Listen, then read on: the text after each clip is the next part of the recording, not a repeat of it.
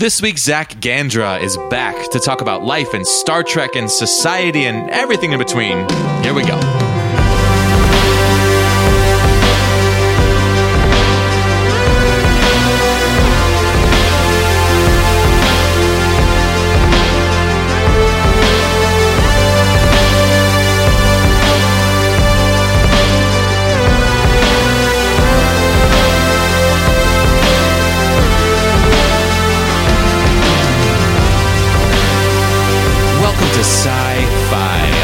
Jesse Mercury. I'm recording not at home for the first time ever for the podcast. If I sound a little different, I'm actually using a portable recording device.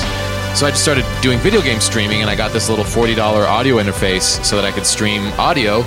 And all of a sudden, I find myself with a way to record podcasts away from home, which is very cool. It's just one channel, so I can do me, but that's great because I just need to record an intro to this podcast, and here it is. It's happening. The reason I'm not at home is because I'm doing a little staycation with Andy at her parents' place. She just got back from a month away. She was in New York for 3 weeks, and then she was in Italy for a week, and she just got back. And as soon as she got back, my mom had been in town, and the three of us went down to Portland and met my new niece, Sayla. My sister Leah just gave birth. Leah and her husband Steven gave birth to my niece, Sayla. So I am literally Uncle Jesse now, which is awesome. I've been waiting my whole life to be Uncle Jesse. I've been waiting ever since I watched Full House to be Uncle Jesse, and now I am, and it's very cool. Having a niece is an amazing thing.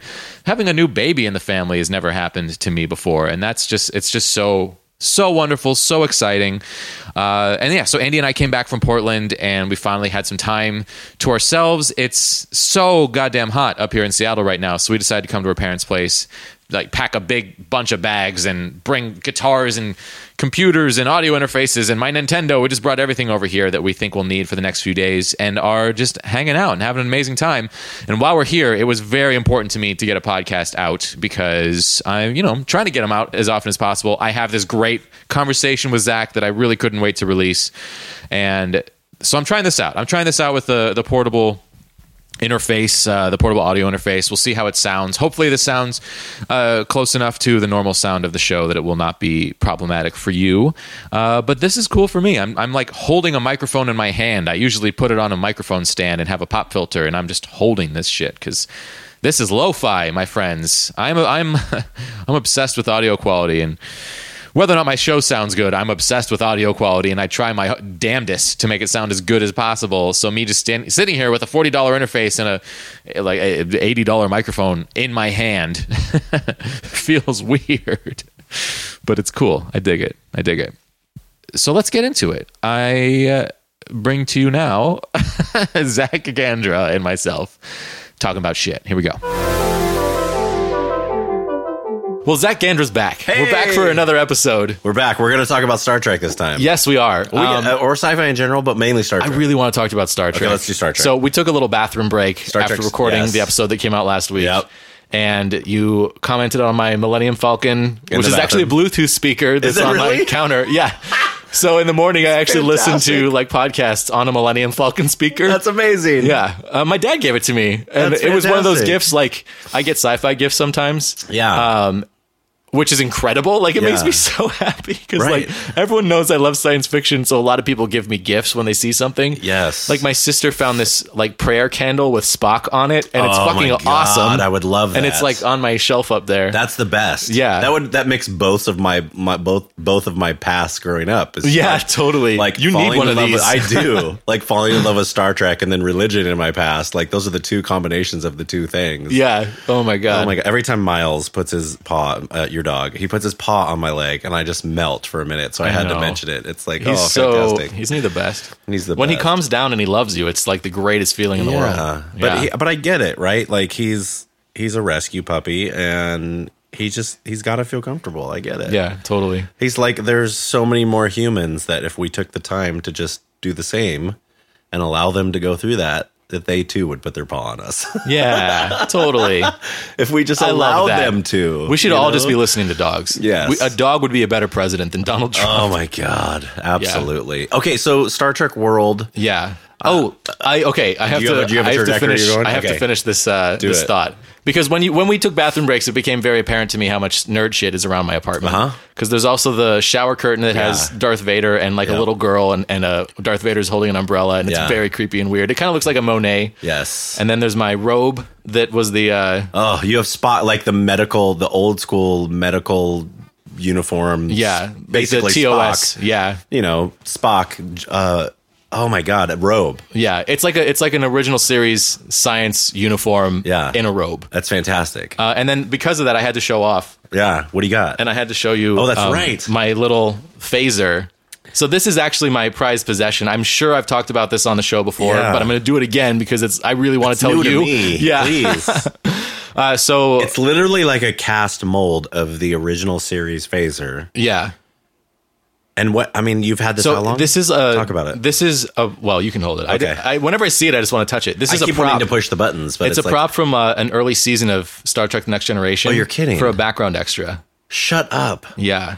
That's fantastic. That's why I wanted to wait to roll mics to tell you that. Yes. Oh my God. Because I thought you might appreciate it. Oh, so here's the story. A show prop is amazing. I worked on this web series called Causality, and one of the writers is Michael Montour. Okay. He's a great guy. We actually went to the Doctor Who concert what am I saying? Star Trek concert last year. Yeah. When it was at the Paramount. Right. It was incredible. It was so cool. I didn't go. I need to go next time it comes around or something like that. Yeah. So Montour came to one of my birthday parties a couple years ago, and he gave me a shirt that said, "What would Geordi do?" Like WWGD with a picture of Geordi's face. Yes. And he gave me this. And I've never been more flabbergasted by anything than that gift. I was like, amazing. I was like, I've known you for a short while, and like, you're a really cool guy, but this is like the most precious thing to me in the world. I would freak out of that as a gift, like an actual prop. Like when I went to what used to be EMP here, but now is called Mopop, Museum of Pop Culture, and Paul Allen has a large Star Trek collection. Yeah. It was great. Like I was like, oh, cool. How great I get to see these. But the fact that I could touch the prop that you have makes such a big difference. Like you can't touch any of the stuff there. You can just see it behind glass. Getting to hold something in your hand that is the exact size and shape of what you saw in the show is so powerful. And I feel like it's cool. So much smaller than I felt like it was. And it looks like a piece of garbage. Like it does. It's like a little molded thing with shitty paint on it. Yes. So the story is that he bought it at a comic convention from someone who worked on the set. Okay. And it was like a background extras like prop, basically. Interesting. Because the real people had like metal phasers, and then the background extras would have these really cheap ones. Okay. Because you couldn't see them because they were so far away. That's right. So it's supposedly one of those. I don't know anything about how to authenticate something like that. Yeah. So that is a story that my friend told me that I choose to believe. Sure. But the reason I choose to believe it is because the first time I saw it when he handed it to me, and this is something I haven't mentioned on the show before. Yeah. I knew what it was instantly. I was like, oh my God, like original, like first couple seasons of Next Gen Phaser, the little tiny one. Right. I want to touch it. My first reaction was like, that is it. Yeah. And I felt like the presence of Star Trek totally on the item. I could feel it. Yeah. And he didn't even tell me what it was before, and I felt it when he held it up in front of me, because he held it up to me, and I had this moment where I was like, oh my God, that's from Star Trek. Yeah. That's real. Right. And before he told me what it was, so then he told me and I believed him because I felt the history of the device. Absolutely. And that's like an irrational thought that like I recognize the possibility that this is not actually from the show, but it doesn't matter to me, because to me it represents being able to hold a piece of my childhood. Right. And that's all I need it for. Well, it's amazing though too, is like from what I've seen, and I've nerded out in props because I have friends in LA. I've gone on the Universal tour, and I've gone on all these different tours. Not just Universal, but the Warner Brothers tour was very fascinating to me, because you actually get to see props. You actually almost get to touch them. You get to sit behind the desk of the West Wing. Oh, cool. And you're like, and I'm like on the God. phone. I have a picture of myself like on the red phone, right? Oh, like, cool. And so it's like you get a little bit closer, way more closer than the Universal tour. I have pictures of myself on the bridge of the Enterprise. Oh, do you really? The Enterprise D, the Vegas thing that used to be there. Oh, no way. Oh, I saw that actually. You're in the captain's chair. Yeah. And you have friends with you. Yes. Yeah, that's the one. Yes. I also have pictures of me on the original Enterprise bridge with the really long hair. That's fantastic. In a Star Trek shirt. I wore a Star Trek shirt to a Star Trek museum in San Diego. And I met Mike Okuda that day. Really? Yeah. My friend worked at the museum, so he brought me to the preview day, and Mike Okuda was there. Oh, that's so cool. Yeah. Okay, that was all long-winded preamble, because what I want to talk to you about is I want to know like your connection to sci-fi Okay. from childhood and how it kind of shapes you now. Yeah. In the way that like touching this thing means so much to me. Yep. It's because of like decades of loving Star Trek: The Next Sure. Generation. Yep. That's like my core show. That's the thing that makes me tick. Yeah. And I'm really fascinated to know what sci-fi is like that for you. Like what's deep inside of you that informs Yeah. how you see the world. And if it's Star Trek, I want to fucking talk about Star Trek. Well, yes. I mean, I'm old enough because I'm 40 that I remember going to the movie theater for The Return of the Jedi.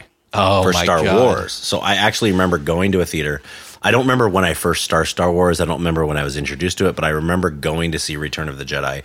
Wow. And then Return of the Jedi was kind of like what struck the trajectory and the toys that I got. And I started getting Return of the Jedi toys and Ewoks and Yeah. all of that shit. And then the Ewok movie came out, and I was kind of like, this is dumb, but, Yeah. but Wicked's in it, you know, and Wicked's Right. fucking cool. But this little girl we could totally do without. Like, I remember thinking that as a kid. I Like, had every single thing you just said, I Yeah. could have said, Nice. except for seeing Return of the Jedi in the theater, and it would have been exactly the yeah, same. that's amazing. So, Yeah, I'm really, really, really into Star Wars as well. But that's Yeah. like it's like my secondary because the prequels Yeah, it's secondary are to so me, too. upsetting that Yeah. I can't have it be as high as Star Trek in my personal estimation. I don't have. It's a sin that can never be Let me forgiven. say this. Yeah, I don't have a religious connection with Star Wars. yeah, I have a religious connection to Star Trek. yeah. And me too. when I think it was when I was in high school, I fell in love with The Next Generation because I would go to my friend Ian's house and we would like just chill, or we'd smoke pot and chill, and basically we would end up watching The Next Generation. Nice. And by that time, that was in the 90s, so it was like reruns. Like, I actually never saw the original as they came out show. I fell in love with the reruns in the 90s as they replayed. About how old were you? Did you say? I was probably 15. Cool. Like sophomore in high school somewhere, like probably And then 15. how old would you have been when Return of the Jedi came out?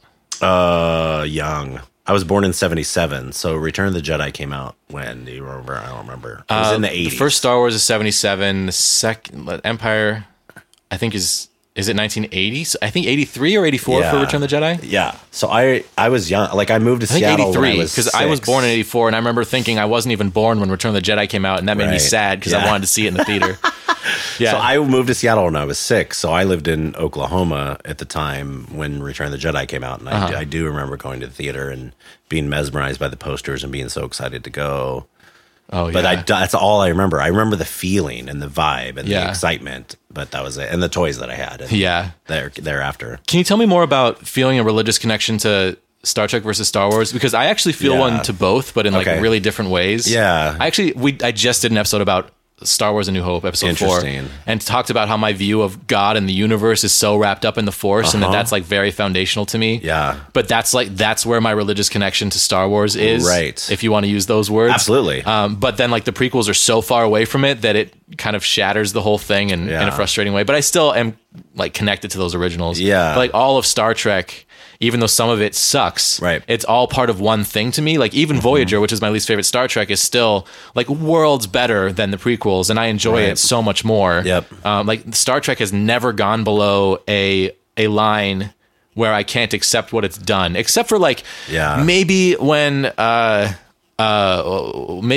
Captain Janeway and Tom Paris had sex as newts and had newt babies after they went past Warp 10. Maybe that, or Right. maybe when Beverly fucks a ghost. But Right. besides those two, I mean, there's some nonsense in the original series, but Of course. you know, stuff that doesn't like Yeah. break the world and make you want to leave it forever. Yeah. Where the prequels kind of did that for me. Yep, And that was also like absolutely. a crisis of faith moment for me. Totally. But so what, I want to know what you mean So for by me, that. Christianity as a whole, being used to being a Christian, that whole thing, Yeah. really sided with Star Wars. Like, everybody was into the Force. Like, the Force was the Holy Spirit, fascinating. and the power of the Holy Spirit was the Force, and Whoa. like all of that shit, and the That good is- versus evil, and the devil versus That is like life-changing information for me. That's so Christianity fascinating. really, like a lot of Christian people, really enjoy raising their kids and having their kids see Star Wars. Wow. What connected me to Star Trek was captains and their interaction with everybody else on board and the community that was on board and the interactions between that community, but especially them doing the exploration of the universe together. Yeah. Like, I got really pissed when Deep Space Nine came out, and I was like, what the fuck? They're on a star? Like, they're on a space. They're on a space base or whatever it's called, like a star base. Totally. And they don't go anywhere. Like, the first season, I'm like, they don't go anywhere. Like, my next tattoo, I want to be the Defiant on my other arm. And it's very similar to the first Enterprise that I have over here. Yeah. But I want the Defiant over here just because I love the fucking Defiant. I fucking love the Defiant. It's the best. It's so great. Yeah. It was like a reward for sticking with Deep Space Nine. Yeah, it was. It's like, all right, you're with us now. They're finally off the base. You understand that we are doing something different with this Star Trek, so now we can do whatever we want. Yeah. Because like the rule at the beginning was that they didn't travel. Right. You come to us. We don't go to you. Yeah. The Defiant was like such a turning point, and it's also kind of a representation of how the show started to serialize more and more, and you can no longer wait for the action to come to you because you have to go to it because the action is becoming so complex. Yep. We're no longer experiencing like 1 week at a time adventures. Right. Though I feel like the Defiant is such a huge part of why Deep Space Nine is fucking great. You know, as a ride, as an experience. The show is so satisfying. Well, not only that, all of a sudden you see this interaction of the Federation with the Romulans and the sharing of technology. Yeah. And the cloaking. Now the Federation can cloak. This is fucking great. It's a fake! Yeah, it's like, yeah, exactly. But then the whole thing of like, oh shit, now they're going through the wormhole. Yeah. And we get to see what's on the other side of the wormhole. Oh my God. I love that. Was so exciting to me. And Star Wars just never did that. There was no exploration in Star Wars. There was there was basically this ongoing war between the anarchist and the corporate control. Like that's how I look at Star Wars now. Totally. It's like the rebellion versus the empire. It's like it's like it's like Bernie Sanders versus Trump. You know, it's like that's the Star Wars thing to me. And I never attached myself to it. Yeah. I think what I love about Star Wars and why it makes me so happy that you were saying that Christians appreciate it. Yeah, Christians really appreciate it. Because I know Christians actually have a distaste for Star Trek because it presents a post-religion society. It does. Yeah. Yep. But anyway, that's why I love it. I know, I love it too. It's like reason will prevail. Yeah, like on Always Sunny. As a Christian, I loved it too. So that's kind of weird. Well, what I love about Star Wars is that the message of it is that if you have like good intentions in your heart and you have like a willingness to accept that there are things in the world that are bigger than you, then you can achieve good things. Yeah. I think that's like it. That's good. And I think that is brilliant and wonderful and beautiful. And I take it with me all the time. Yep. But that's like a big part of myself as a fan and as a nerd. But then all the rest of it is like, well, most of the rest of it is filled in with Star Trek. Yes. You know, well, that's the thing is it like just forms how I look at everything, at all sci-fi and at all people and at all cities and at all like relationships. Exactly. Just like at the core of how I want, what I know that we're capable of and how I want us to be. I mean, Star Trek the fiction of Star Trek kind of also follows the tension of humanity at the time that it came out. Absolutely. And Star Wars doesn't do that. No. Yeah. Like at all. Yeah. So, like Enterprise addressed 9/11. Yes. Enterprise did a whole season of like, what if the 9/11 terrorist attackers were an alien species and they just showed up on Earth and like there was a massive terrorist attack from strangers and then they just skedaddled. Yep. And the whole next season is our crew who are explorers becoming more and more militant as they hunt these people down for revenge. Right. And it's one of the greatest things Star Trek's ever done. I don't give a shit what anyone says. It is wonderful. Like it's except for the theme song. Fuck that theme song. I hate it so much. Horrible. But like season 3, the Xindi arc of Star Trek, it's great. It's so good. Whenever anyone tells me that any other season from season 3 is their favorite, I get surprised because to me it was like so much better. Yep. But I have loved the show and I feel like season 4 is amazing and I love that people love that season. Absolutely. You know. Yep. But to me, like season 3 was amazing. And I have a lot of friends that are big Trekkies that hate it. Really? Yeah, that just thought that it totally derailed the show. But I felt like that was the moment where humanity found its soul, you know, for the Star Trek universe. Do you know what allowed me or gave me permission or the okay to like Enterprise? Is because I've always been a huge Quantum Leap fan. Yeah. And so like loving Quantum Leap and I'm sorry, what's his name, the actor? Scott Bakula. Yeah, thank you. I kept wanting to say Scott Baio. That would be a very different show. I told you before. I was like, I'm not good with names of everybody. But That's good. Scott Bakula. Like, I fucking loved Quantum Leap. I still love Quantum Leap. I think Quantum Leap in many ways addresses a lot of the great things that Star Trek addresses, like race and racism, and now you're a white man in a black woman's body and in her life and experiencing what she's going through. Good point. Yeah. Like, that's so fucking beautiful. Like, that's what we all need to do to be able to understand each other. Yeah. And that's what Star Trek does well, right? Just thrust you in the middle of a society that you haven't been in before. Yes. And the Prime Directive is so beautiful. Oh, absolutely. Right? It's like, let's not fuck with them. Let's not be America bringing our democracy to them because we think it's better. Yeah. Like, the Federation is rad because it's a number of races brought in together in one group, which is fantastic and beautiful. Yeah. And you'd think they'd have this idea that we've got the shit and we want to give it to you.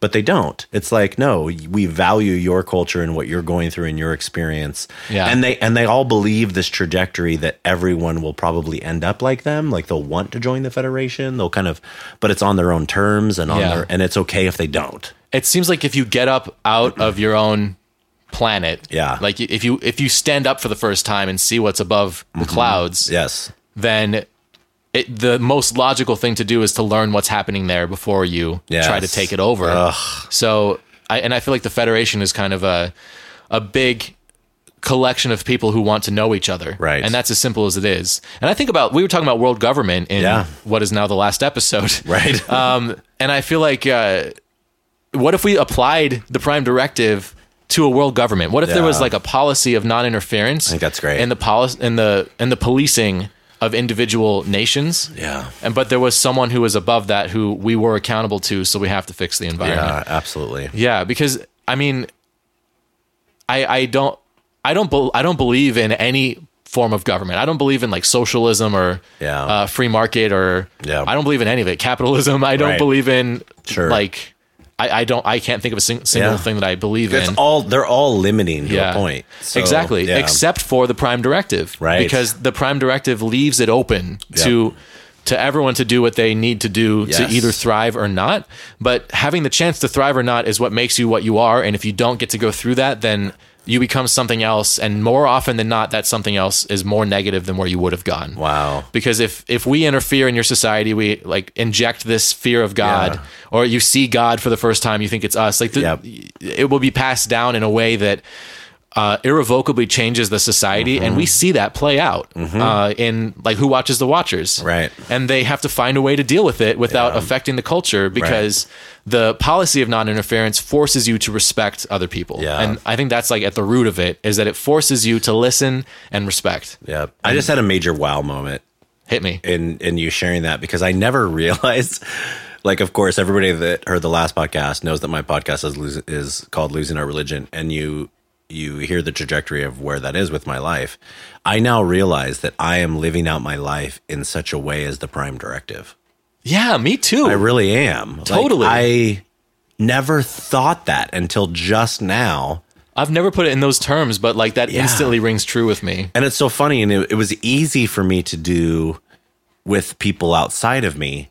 And now, probably in this moment, in who I am right now and what I'm dealing with right now as a 40-year-old man who's been married for 16 years, and I've been questioning my relationship with my wife and our marriage as a whole right now. And this is open conversation. Like, her and I are talking about it. I'm talking about it in therapy. And I'm now realizing, like, I have never brought the Prime Directive into my own marriage. Wow. In such a way that, although I did with everybody outside of my life, those that were closest to me, I held these expectations of how they needed to be. Yeah. Instead of just allowing them to be. Totally. Yeah, absolutely. Yeah. I feel like I've been going through this slow change of that over the years. And a big part of it was because I disappointed myself by getting sick. You know, getting Lyme disease was like mostly the big one I had like 8 years ago. Yeah. When I didn't know what it was and I was just sick for a year and it was unexplained. Mm-hmm.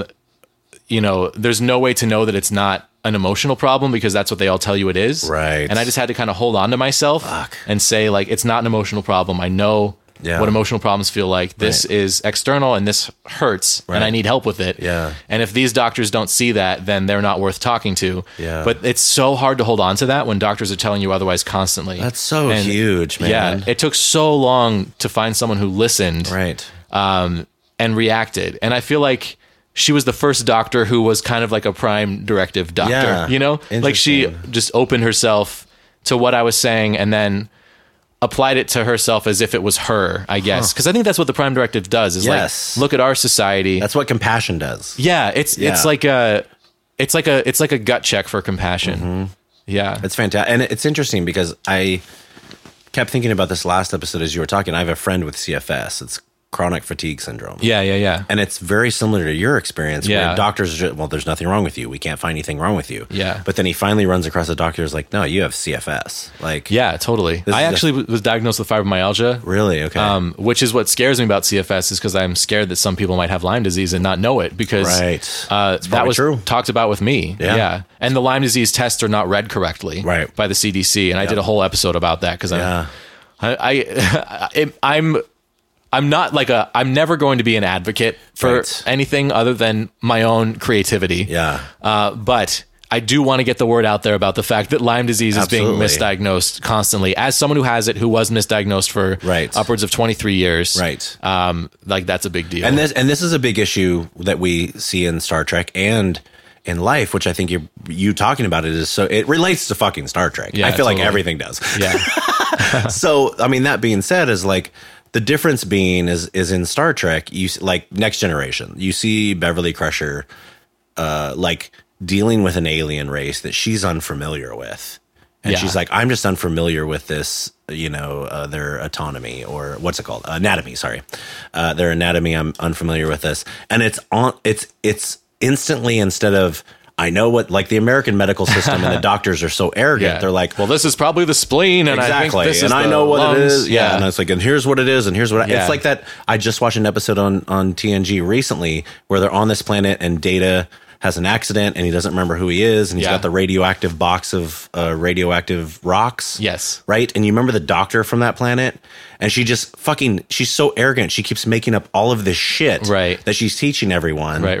But she doesn't actually know, and she doesn't know how to do the research or Yeah. to do the research. Sometimes the loudest, most insistent voices are the most incorrect. And what's funny is in America, our society values the loudest voice. Yeah. Like Totally. we don't value what we should value. Yeah. What is the voice even saying? Right. Yeah. Yeah.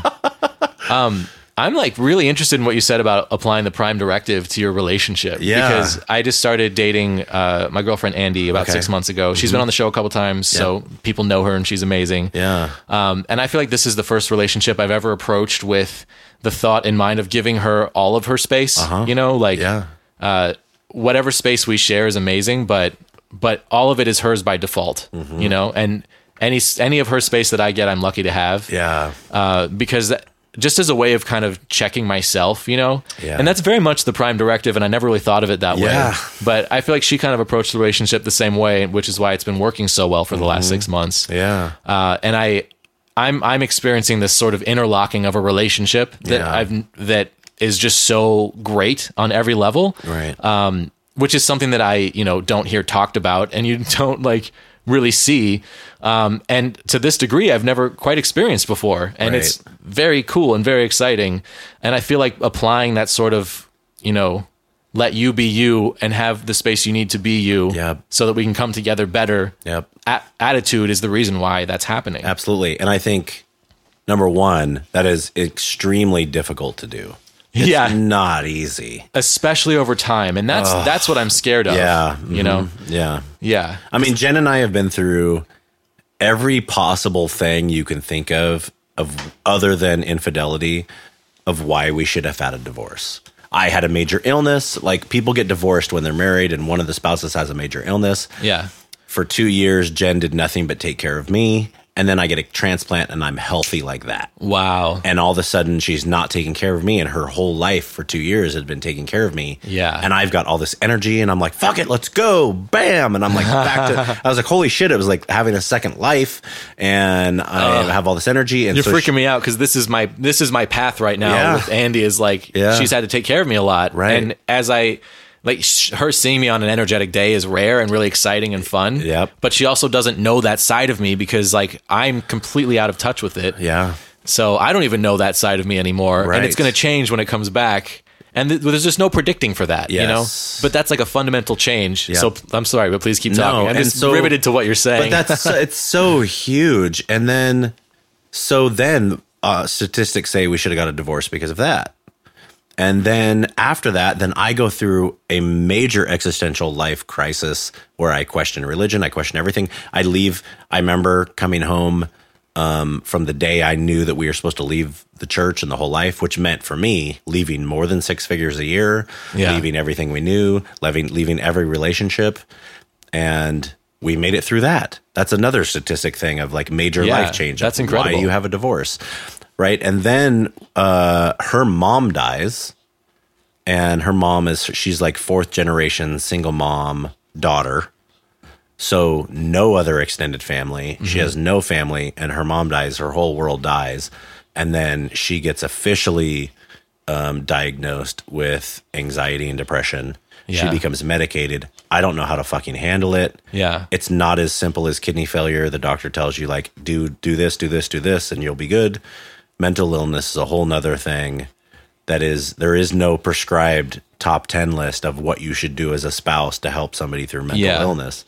And so we've gone through that, and it's continuing to be a challenge and really hard. Yeah.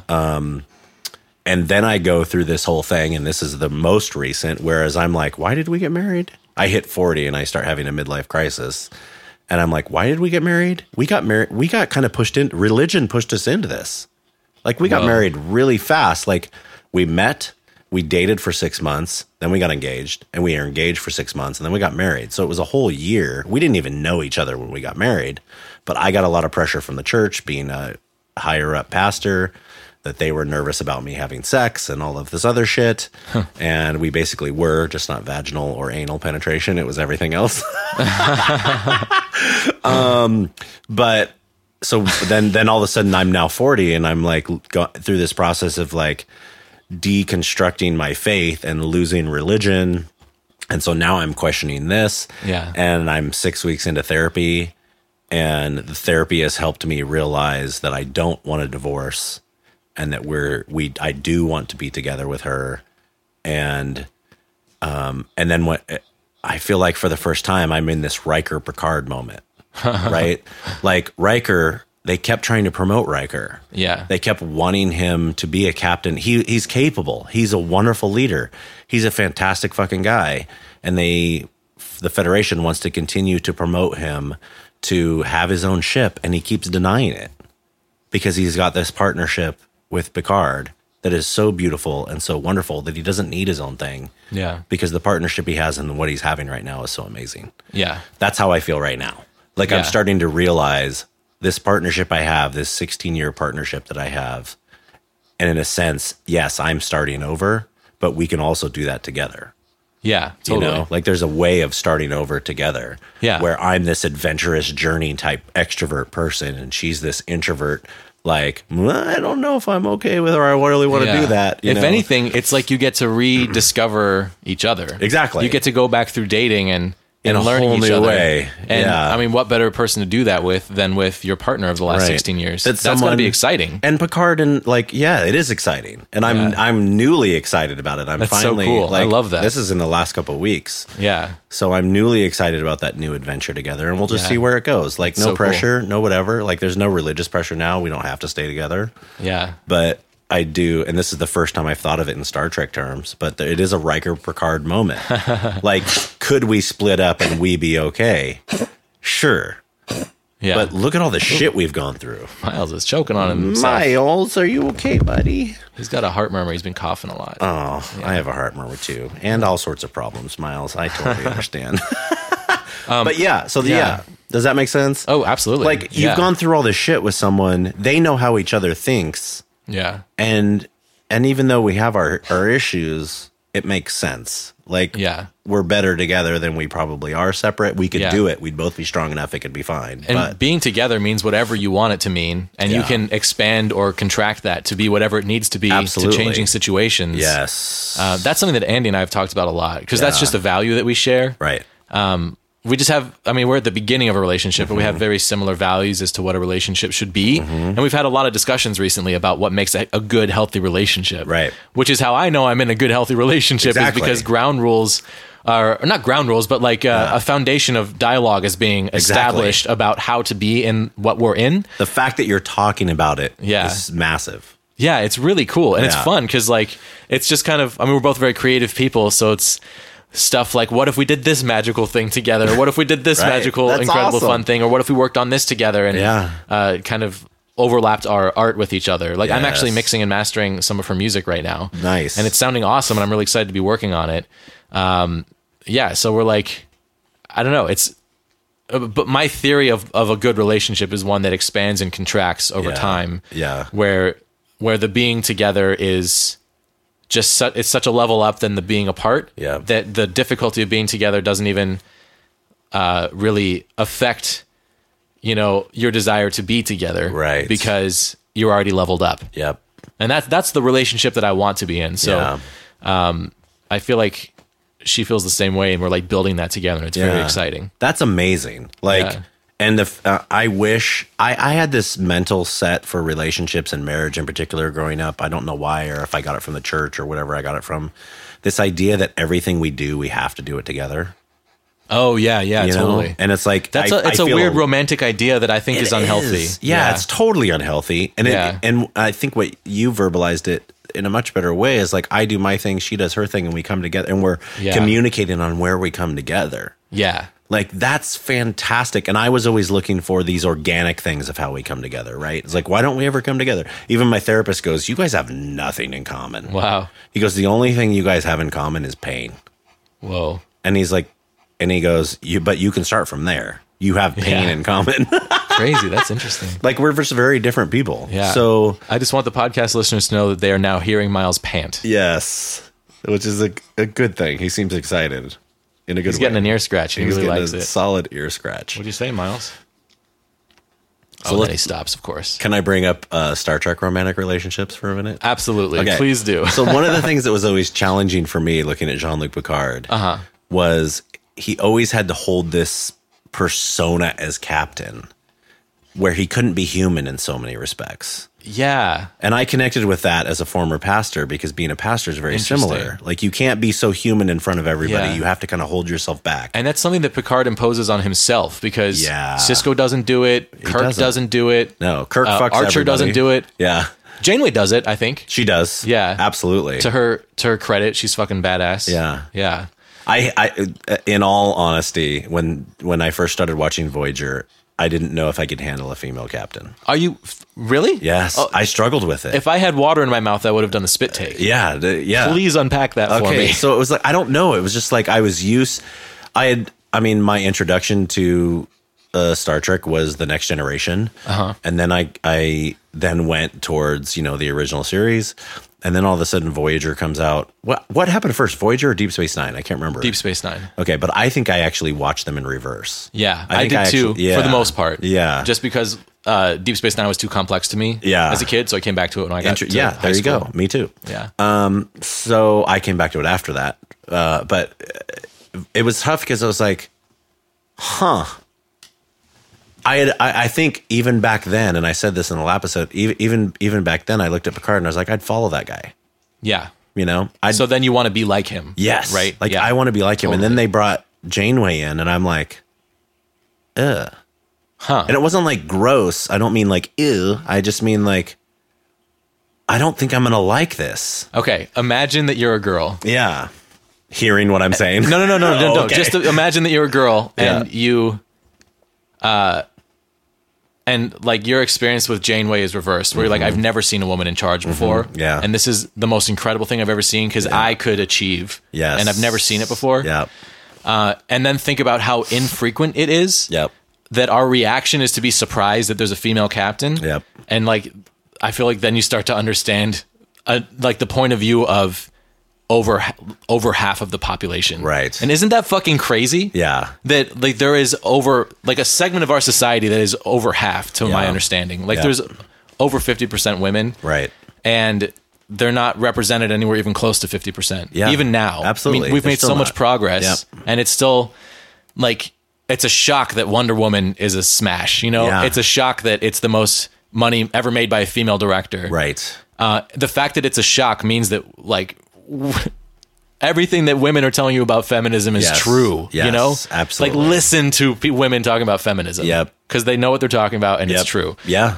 That's my little. And rant. what's funny is I'm in agreement with all that. And then as I just I just kept watching Voyager because of Star Trek, and I fall in love. Yeah. And then I'm like, Janeway's the shit. Yeah. Like, fuck yes. Like, Yeah. it probably actually helped me process all that in myself growing up, going, this isn't about a woman being in leadership. This is about a woman actually being a leader. Totally. If you have one impression because you're a kid. Yeah. And kids are very impressionable. Yes. And because there's no representation of good female leaders, then you won't know they exist, and you'll have to be told they exist later. Right. And I feel like that was kind of a thing that Star Trek did with Voyager. Yeah. And for everything I dislike about Voyager, which is a very long list, the thing that I think holds through the whole time is that Janeway's a great character. Yeah, she is. She's the anchor of that, the whole thing. Totally. She's a complex, interesting, strong woman who's very smart. Yep. And has to deal with some like intense situations and always handles her shit. Yep. In a part of space where there are few rules,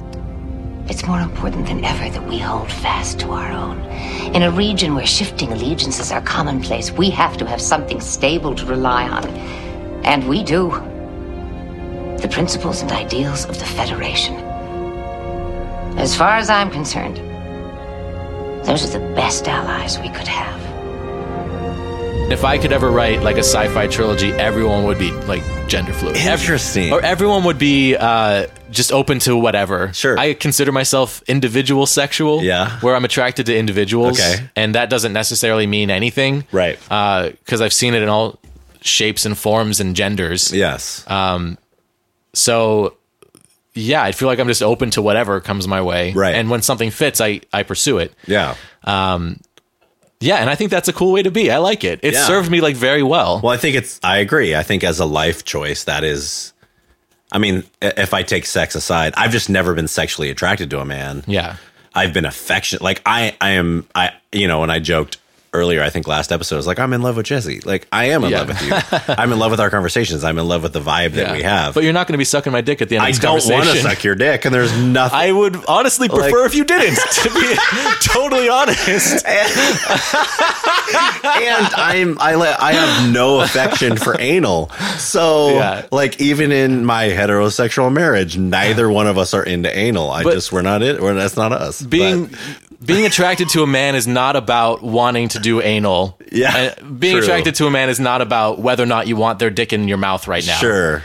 Being attracted to a man is about like seeing the spark of something that you find sexy in another person and trying to get to know that person for who they are. Sure. And that's, it's only happened with a few men, but it's happened with like, I don't know, a very high percentage of women. Mm-hmm. But I'm not comfortable calling myself, straight. Sure. Because I feel like the need to label myself straight is offensive to my experience. Because my experience runs the gamut. That's the key. Even though it's like so far to one side, it still ran the gamut into, and my respect for and appreciation and fond memories of those experiences are very important to me. Right. Like I had a day where, I had a very gay day. Yeah. Where I'm like, I'm going for it today. All right.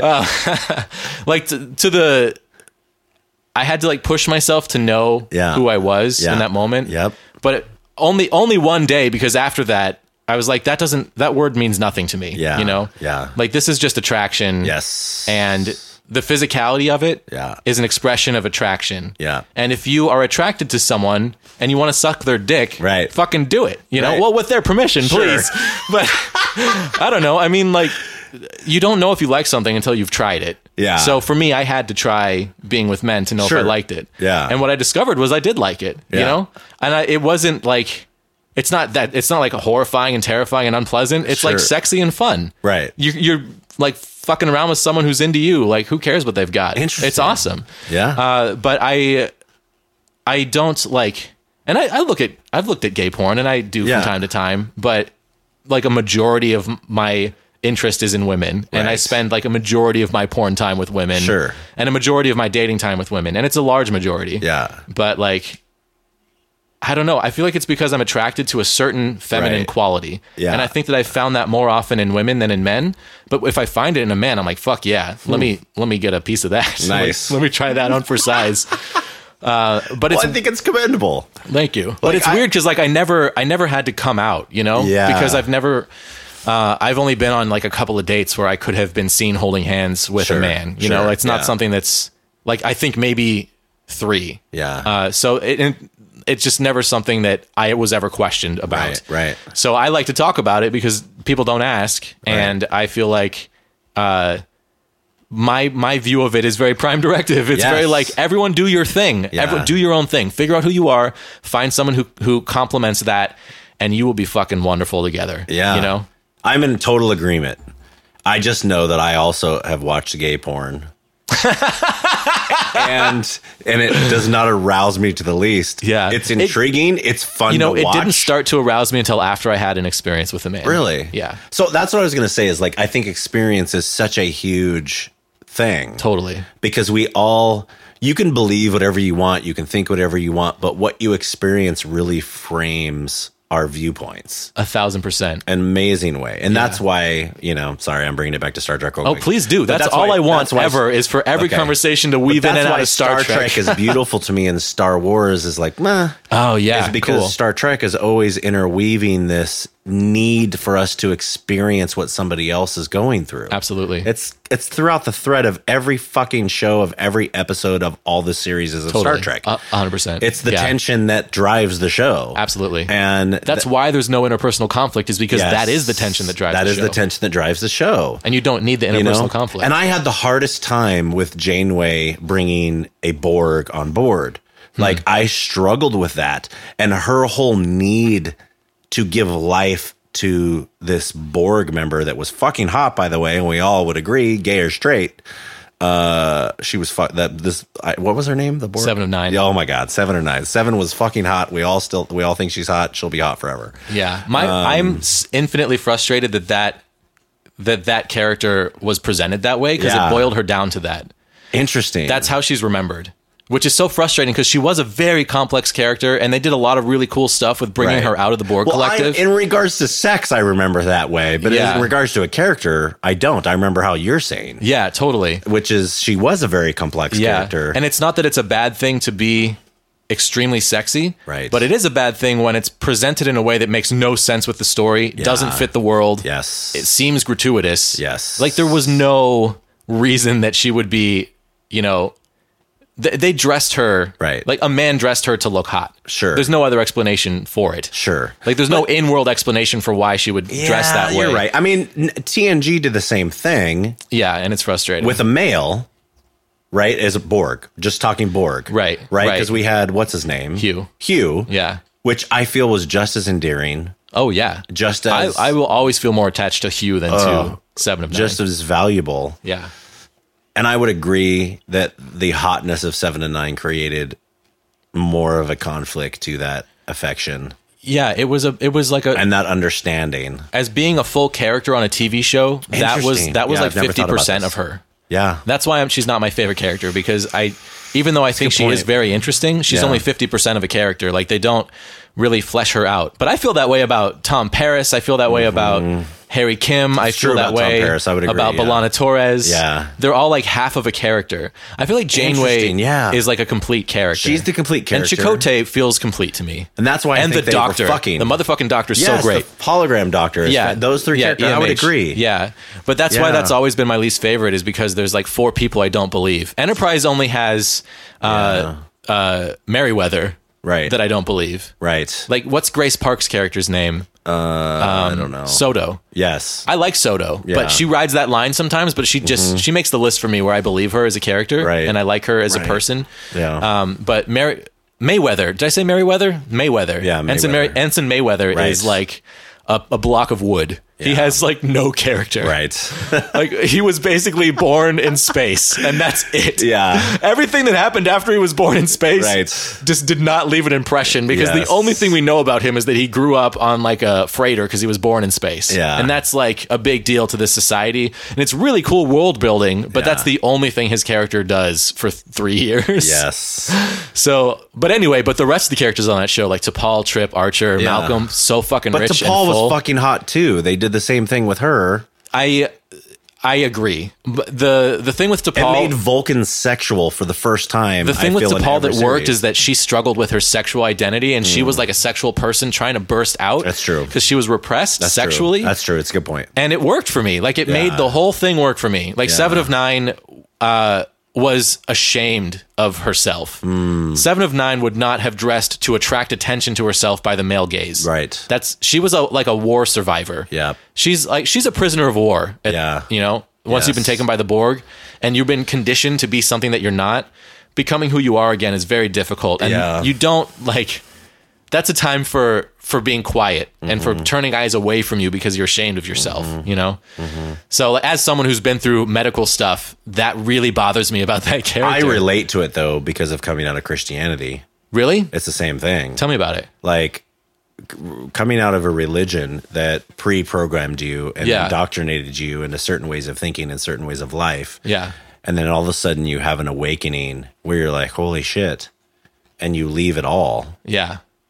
Then you're left with shame Yeah. and you're left with processing out.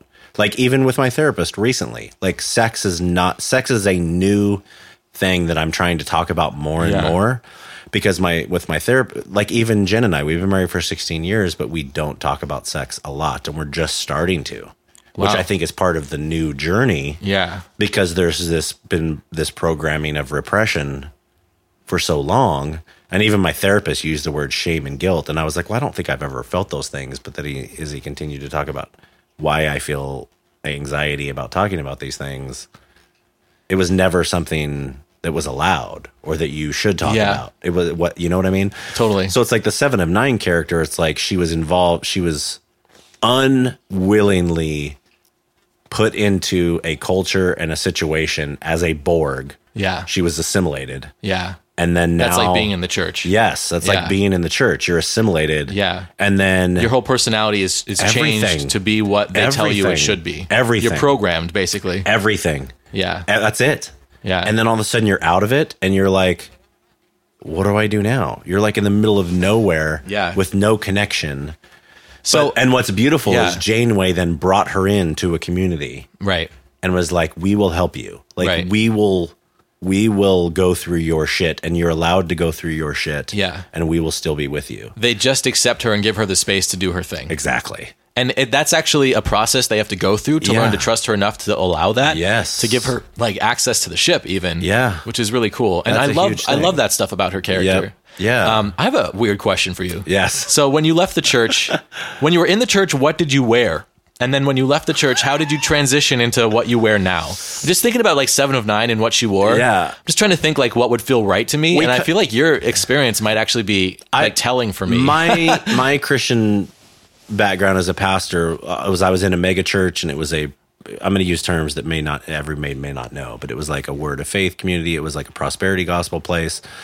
I don't know what that means. Yeah, well, it was a constant fashion show. Okay. So as long as you were healthy and wealthy, it proved that you had great faith in God and that He was prospering you and giving you health. If you look good and make it look like this is a good community to be a part of, you're Yes. a valuable member of the community. You're a valuable member of the community. Gotcha. And the better looking you are.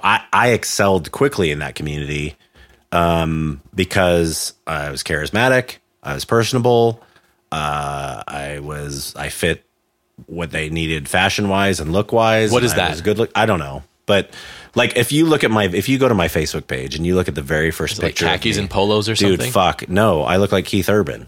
I had no Oh. glasses, I had no beard, I had long hair that was highlighted.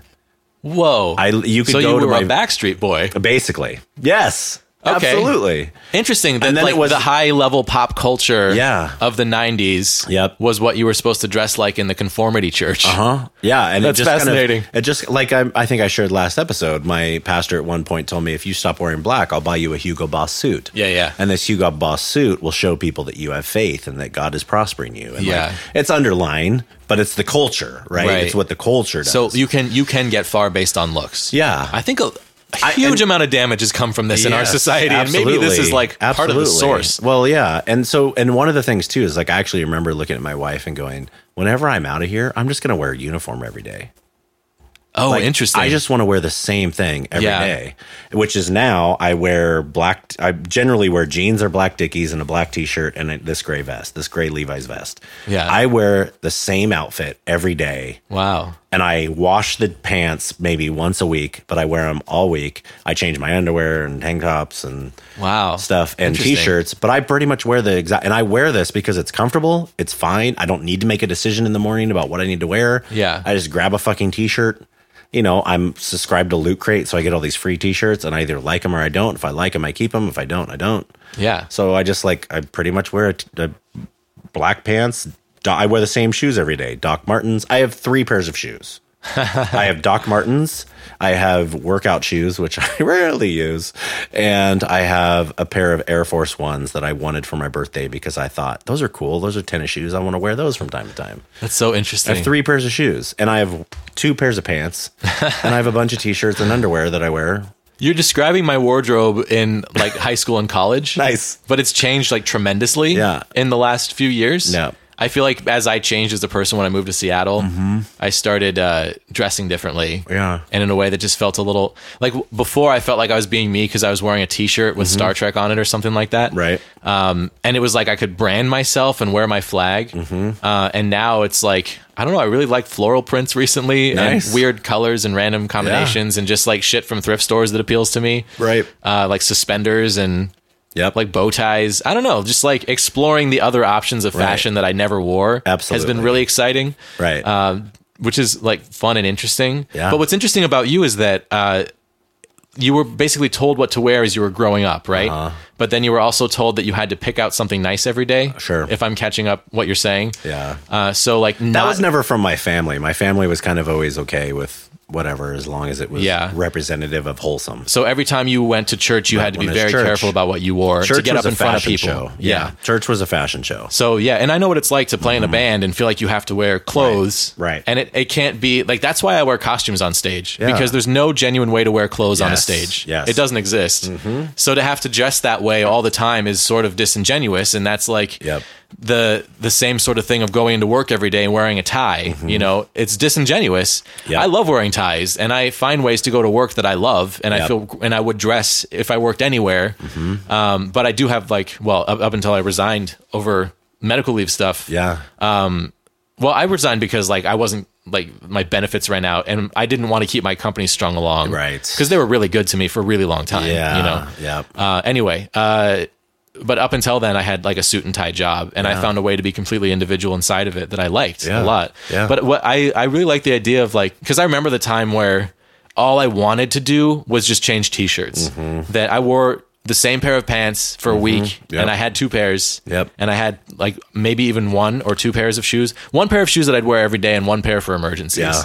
And changing the t-shirt was my way to kind of express myself. But everything else felt disingenuous, so I just wanted the same thing. Right. And I remember that like really very vividly when you just described it, and I didn't realize until you said that I used to be that way. And thinking about how much that's changed. And it's interesting that you and I have changed in the opposite direction. Very true. But for like similar reasons of like wanting to be more ourselves. Yeah. I just want to be comfortable. And I would agree that I have body image issues that I'm still working through. I'm not as healthy as I want to be. So it's like, he's looking at himself. I'm looking at myself. It's like I have like kind of man boobs and I got a belly, and I wouldn't call myself obese, but my sleep apnea doctor did. Yeah, but you also have like a great haircut and a sweet beard and like cool glasses and like my head, everything above the neck above works. Well, I mean, you're a good-looking man. Thank you. Yeah, everything from the just because I don't want you to suck my dick doesn't mean I don't think you're a good-looking man. You're a good-looking man as well. Thank you. I appreciate that. I was going to bring up, I won't go into it, but there's a difference between like Paul Walker is someone I used to have. Like, that guy's fucking beautiful. Yeah. Right? I used to think that about him when I saw him in the movie The Skulls with his shirt off and boxing shorts with boxing gloves on. Yeah. I looked at my wife when I first saw that movie and I was like, he's fucking hot. Like, that guy's hot. I have a question. Yeah. If you were put in a situation where the opportunity to touch Paul Walker in a sexual way was presented to you and it was something that was going to feel good. Sure. Would you do it? I could tell you how I would touch him. Let's do that. So I can't get a yes or no to would you do it or not?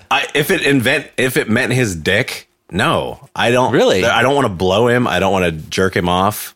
I do want to run my hands down his chiseled chest and abs. Okay. And go, fuck yes. All right. And I'm a hugger. I fucking love hugs. I think hugs are fantastic. Yeah. I think you can tell a lot of people about a lot about a person by their hugs. Totally. I agree. Yeah. You give a good hug. Thank you. Yeah. You do too. Thank you. There's a I've worked on it. There's a thing. And I guess let's define a good hug. To me, there's those that you hug and it feels like you're hugging a dead fish. Right. And then there's people that you hug that you know they've been through shit.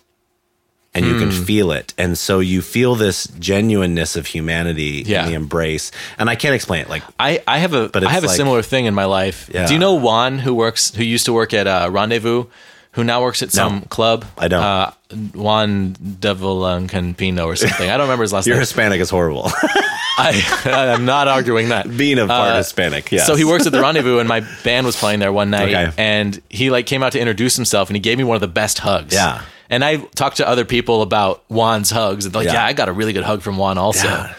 He was actually in one of my music videos. He was in Relativity as the guy who looked like a space woodsman. He had like a red glowing beard and silver bodysuit. Yeah. Playing the drums that lit up. That's awesome. Yeah. But yeah, for me, like a good hug, like a Juan hug, is like chest to chest contact. Yeah. When someone like pulls you in and holds you to their chest. Yep. Because that's like a level of intimacy that is I would agree, rare for some reason, because that's what a hug is. Yes. Like a hug is not wrapping arms around someone's body. A hug is like pulling someone in for contact. Yeah. And I don't know, there's like a weird social stigma around that, because I feel like as a man, to assume that you can do that to a woman can be invasive of her space. Absolutely. You know? Yep. And I think that's very true of a man as well, but I just, haven't experienced that as much. Yep. But yeah, I don't know. There's something about just going for it. It's just like, I want to give you a body-to-body hug, because I've never gotten one of those from someone who wasn't like warm. Right. And maybe those two things have to go together or something like that. I think that, and I just do it with everybody now. I just, it's like man, woman, like when I grew up in the church, side hugs was a thing, mostly with women, because you don't want to push yourself up against their breasts. Yeah. I don't think about a woman's breasts when I'm hugging them. I think that's the difference. I will admit to have thought about a woman's breast while hugging them, and I think that's an issue. Well, I would say I've thought of it after the fact. Yeah. Like I was like, oh shit, okay, maybe, oops, I'm sorry. Yeah. But at the same time, it's like, but I to me, it's always later. Yeah. You know what I do? After, I'm like, want to know shit, sorry. my hug strategy? Yeah, go for it. It's very Prime Directive. Do it. I just open up for embrace and let them choose. That's a good idea. That's smart. Yeah, because like if they want a chest to chest hug, I'm like super in. Yeah. And if they don't, I'm super down for that too. And I'd rather like not across someone's boundary unless we've discussed it. Well, so I just try to find a strategy that will allow for all boundaries. I would assume the same thing, because there are females that I've hugged and you can tell they're not pressing against you. Yeah, and it's not like I grab them and pull them in. 100%. Yeah. So I guess I do the same thing. It's something to be aware of, for sure. It is. Even though my favorite hugs are like the close hugs. Sure. I wouldn't initiate a close hug for fear of crossing a boundary. Yeah. Yeah. This is fascinating. That's crazy, man. So what else? I don't want to jerk off Paul Walker. Okay. Nothing about me wants to do that. I admire his body. I think he's a beautiful man. Yeah. And see, that surprises me, because I feel like in that scenario, of course you jerk off Paul Walker. Like, of course you do. Of course. What are you thinking? Yeah. Yeah. No, I'm just not If he's giving willingly and it's going to feel good and be fun, you got to go do it. Yeah. You know? I don't know. As long as you're not cheating on somebody. Yeah. Let's go back to gay porn. Okay. So, man on man porn. Yeah. Was always like intriguing. Of course, I've seen it and I've watched it.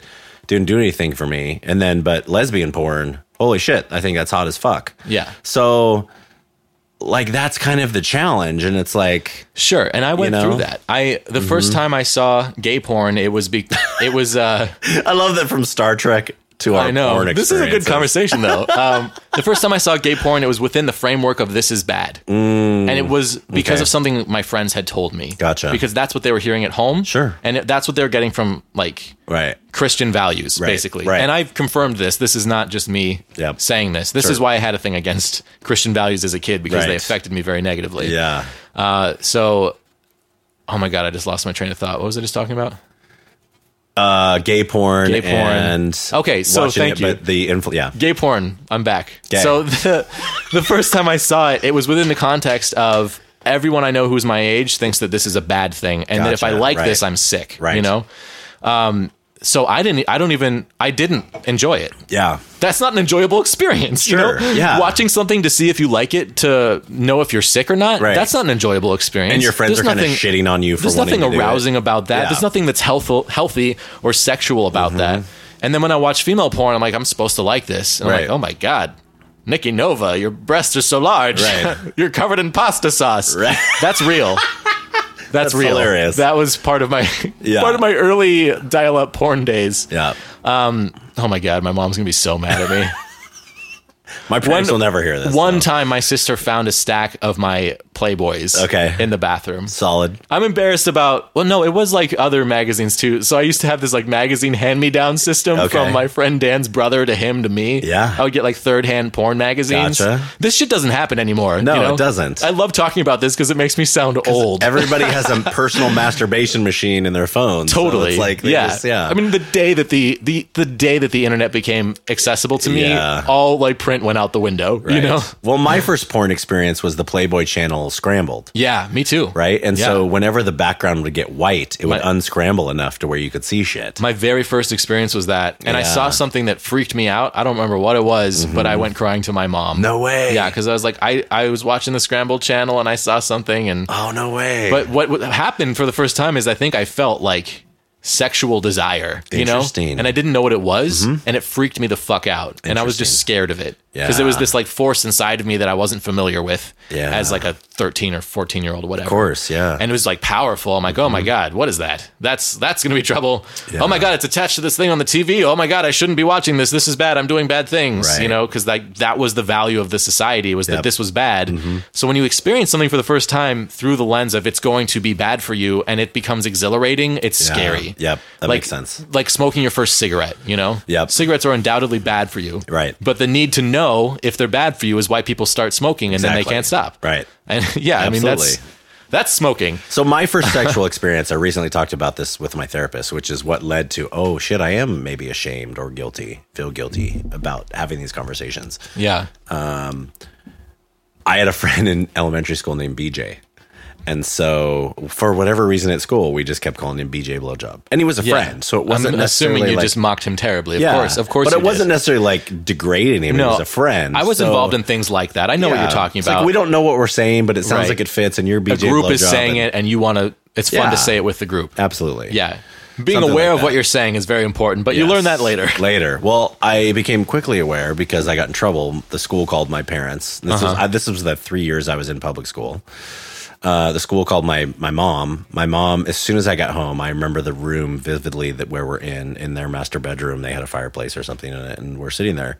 And my mother's like, "Do you know what a blowjob is?" And this is 4th grade. Whoa! So I was 9. Yeah. And I'm like, "No." And she tells me what a blowjob is, and I'm mortified. Wow. Like, I was just blown away. Oh, you didn't even know? I didn't even know. Oh, wow. I was just calling him BJ Blowjob. Wow. Okay, cool. I didn't know. Someone who knew started that, and then other people picked it up. Or maybe they didn't know. I don't know. Yeah. But they'd heard it. Whatever. Yeah. It was like the one. You remember the movie Iron Eagle? Did you ever see the movie Iron Eagle? So it was a Top Gun came out. And then, like, shortly thereafter, other plane movies came out. And there was this one called Iron Eagle. Well, they said the word bastard in Iron Eagle so much that at one point my friend and I are in the swimming pool in our neighborhood, and I'm like hitting him with the boogie board. And I'm like, "Die, you bastard." And I just kept saying bastard, bastard.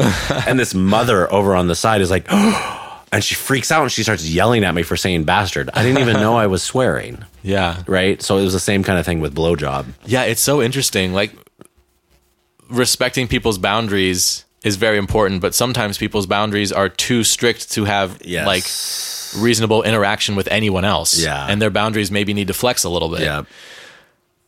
But who's to make that call, you know? Yeah. That's the thing, is that I feel like no one, and that's why you have to think like the Prime Directive, is that no one can make that call, because then we're lost. Yes. But I think that's important if, like, the Prime Directive is important in a sense that way, because no one makes the call. We have a universal call to make. Yeah. And that's not to intrude and impede our values onto someone else's society. Totally. Or way of life. Totally.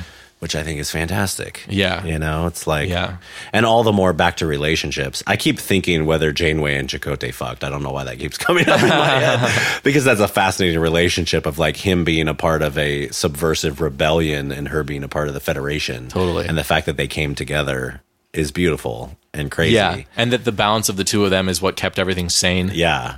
But I'm sure Chakotay and Seven of Nine fucked, right? Oh, Like, absolutely. They There's had no a doubt thing for a while, and he was like showing her what romance was. Yeah. Or some of it was in her head in the holodeck.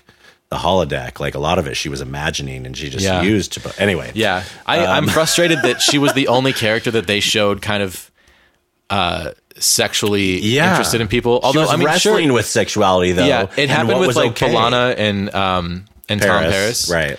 But I feel like it just kind of gave the impression that like the hot girl is the only one whose sexual like life is important.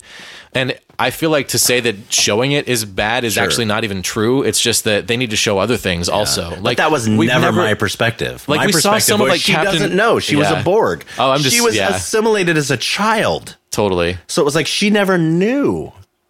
So to me, it was like she never knew about like sexuality. She never knew about sexuality. Yeah, because so the like Borg her exploring it makes a lot of way. sense. Yeah, she should sleep with everyone on the ship. Yeah, you know, she absolutely should. Yeah, but like someone else on that ship is probably a slut, and I'd like to hear that story too because I'm sure that exists. You know, like I just want to see everything, especially from Star Trek. Neelix, it was Neelix. Neelix was the slut.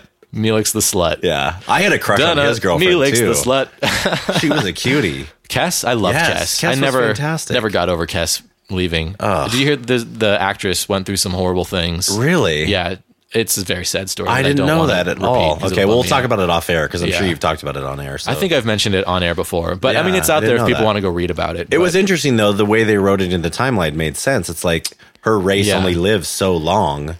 Yeah, but then the way they brought her back was so stupid. Yeah, I agree. That was weird. I hated that. Yeah. Yeah. I just get.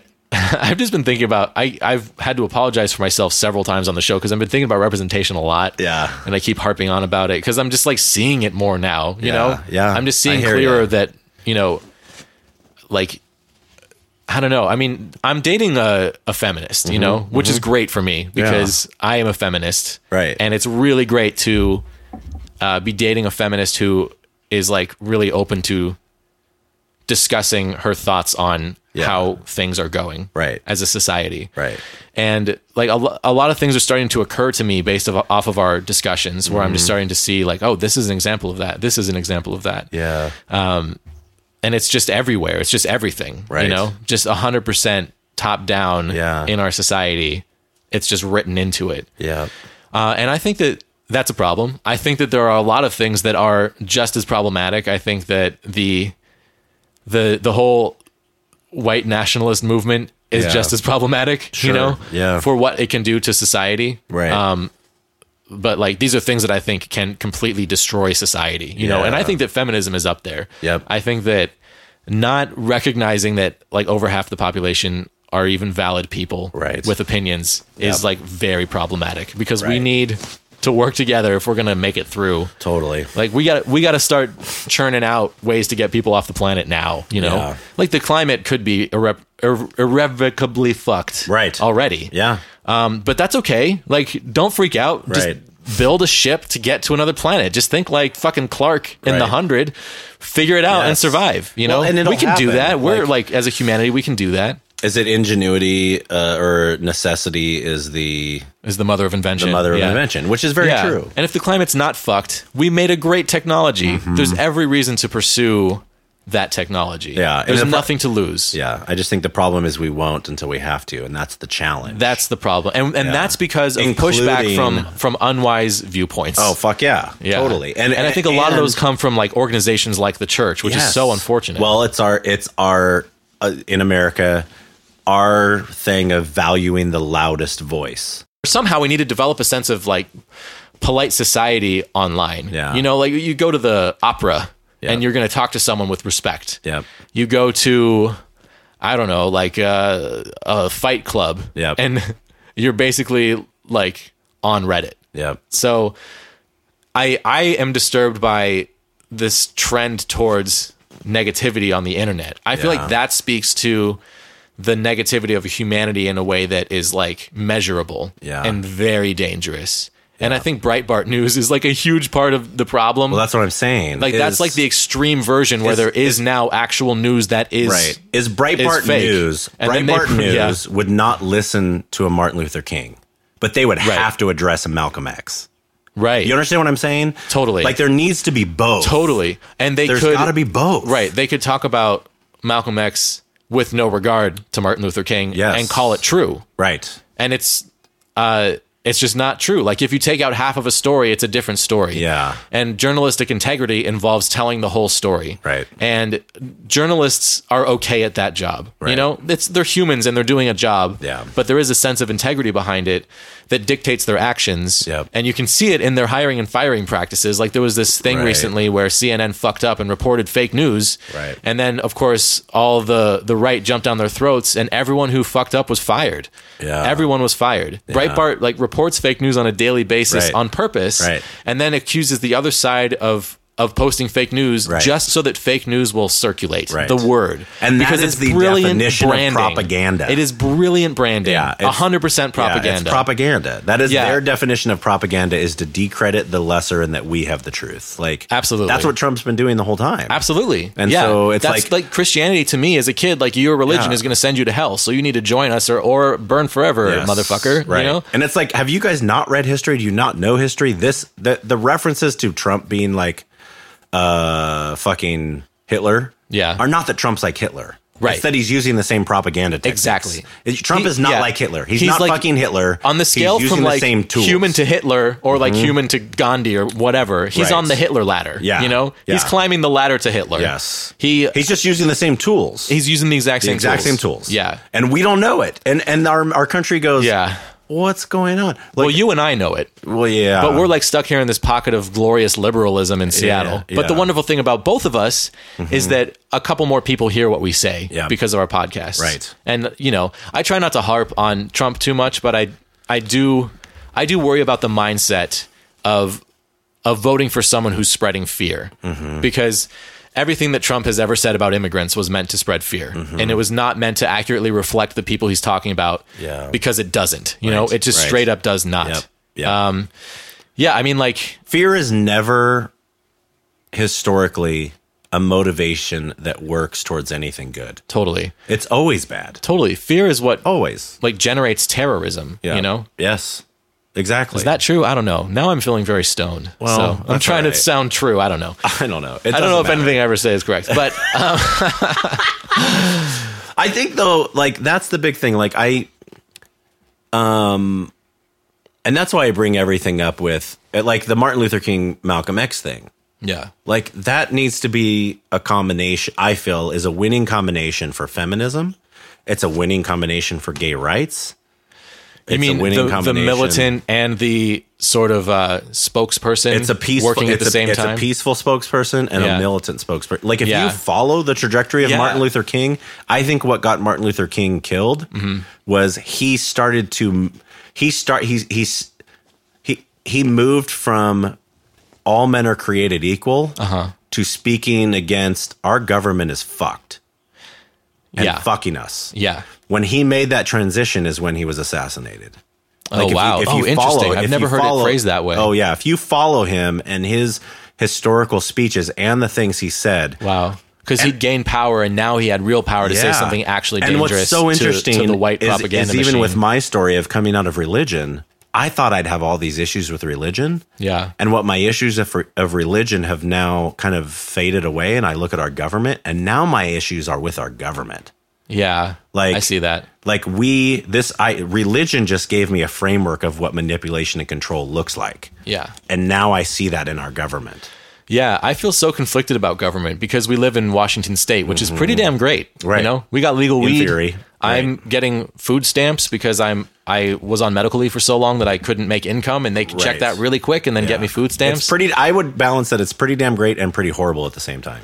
I think they're always going to be. Yeah. You know, I think that is the essence of government is that it's going to be pretty great for a little over half the people on every issue. Right. But we have to learn to accept that. Right. And that's why I feel like the militant example now could be Twitter. Yeah. When you have like hundreds of thousands of women hashtagging feminism because it's important, it shows up in the male feed, you know, and then men can process it and say, wow, all these women in my life are being oppressed. That's important. Is that real? You're right. You know, and then like, because that loud voice from a trustworthy, passionate source said that to me, I'm like, okay, I'm wrong. Yeah. Like, yes. I didn't see that before, but I see that now. I see what you're saying. Like, teach me more. Yeah.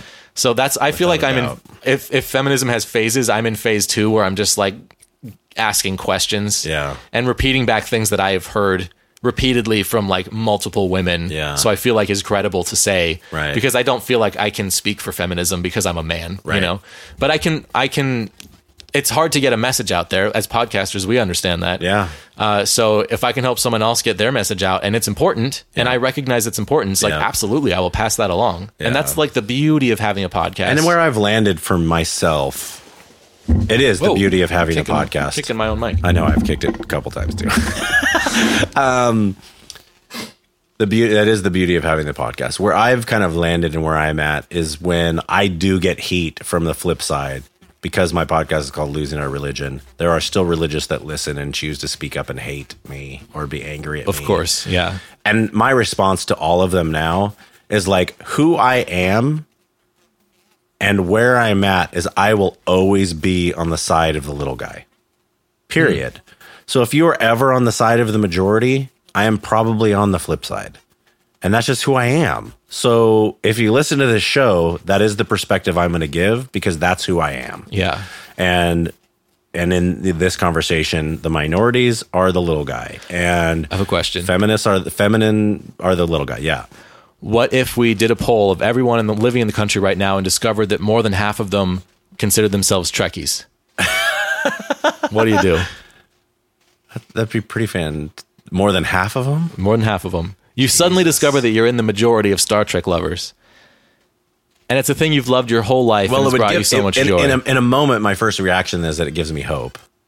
Awesome. I all of a sudden love have hope. That. Yeah. Which I don't have right now.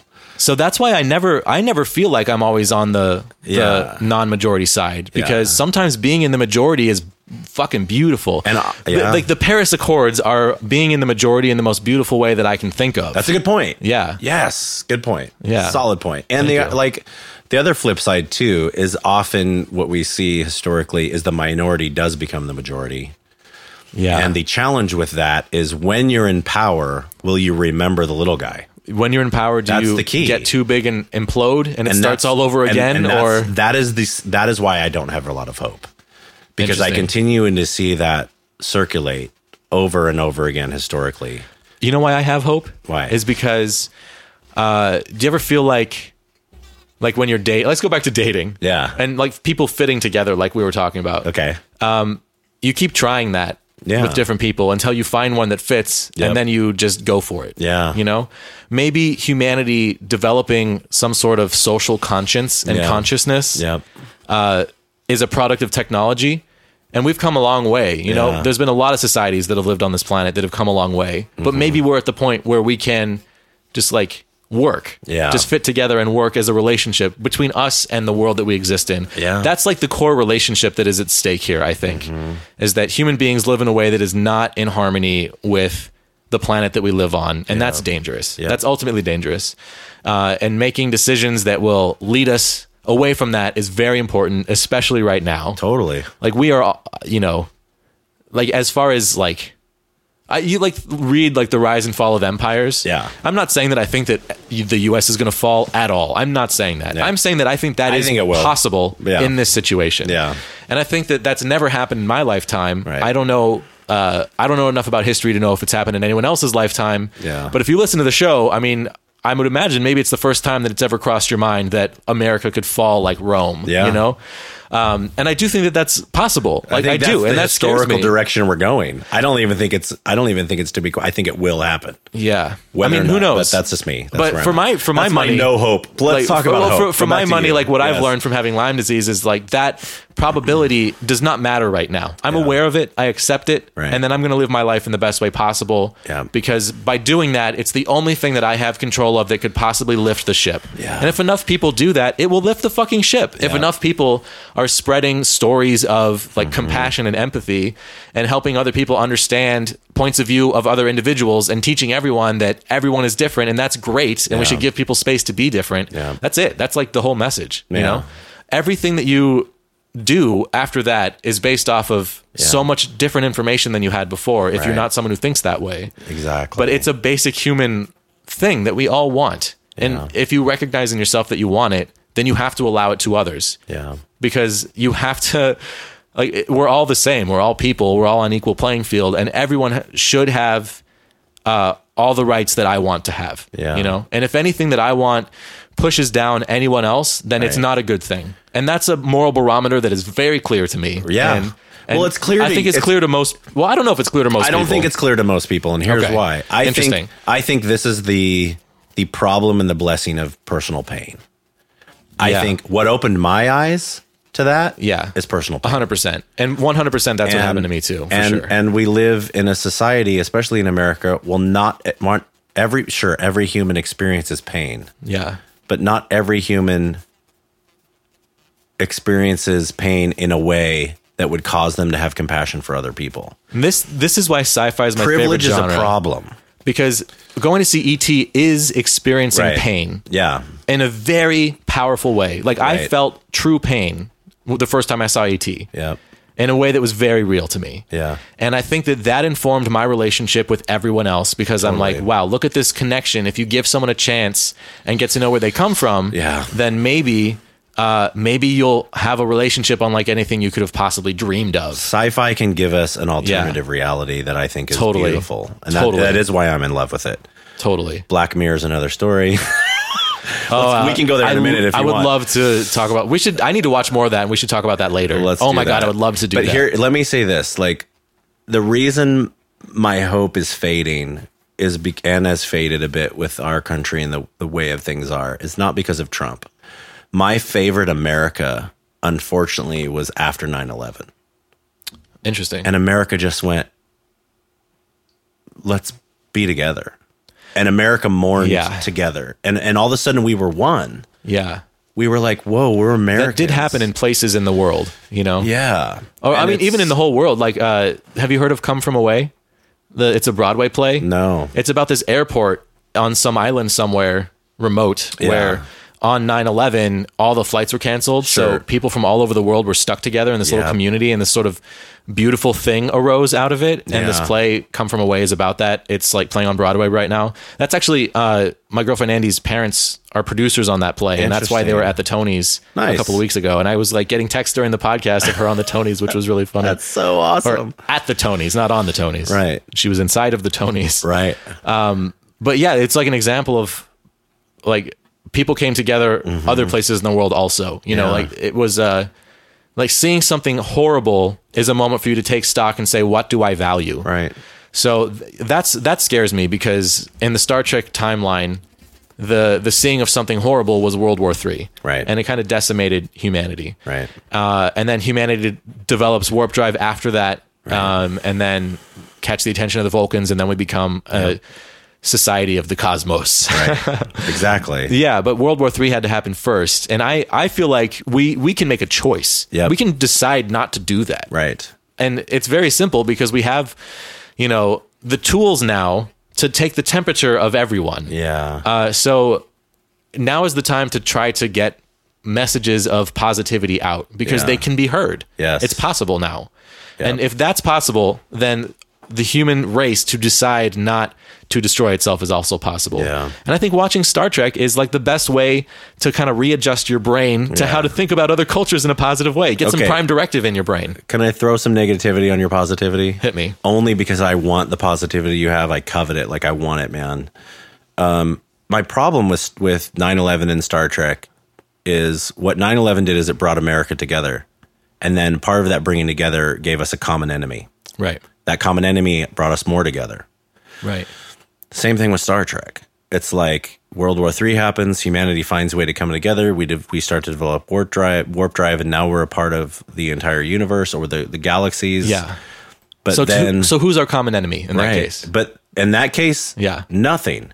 But as the story goes on, now we're fighting with the Klingons, right, and then we're allies with the Klingons, and then we have a common enemy, and so now we're with the Klingons against the Xindi or whoever, right? Like whatever. It's a process of our system as humanity, our system of thinking, pressing outwards, and it might like run over someone in the wrong way unintentionally, and then you have war with the Klingons for 70 years. Yeah. But the basis of our idea about why we're out there is to have peaceful relationships. That's why we're out and there. That's why the Klingons are our allies next. And we get fucked for it, which is why we start weaponizing our ships.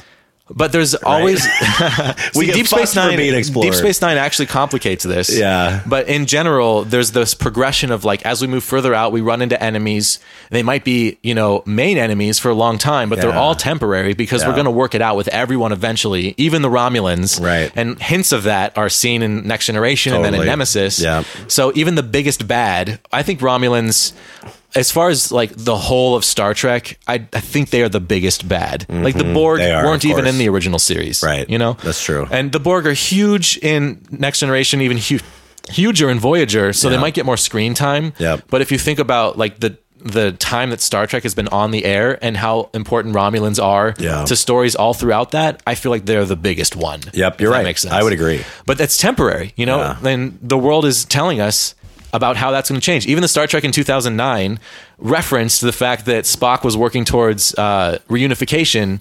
on Vulcan, or between Vulcans and Romulans. Right.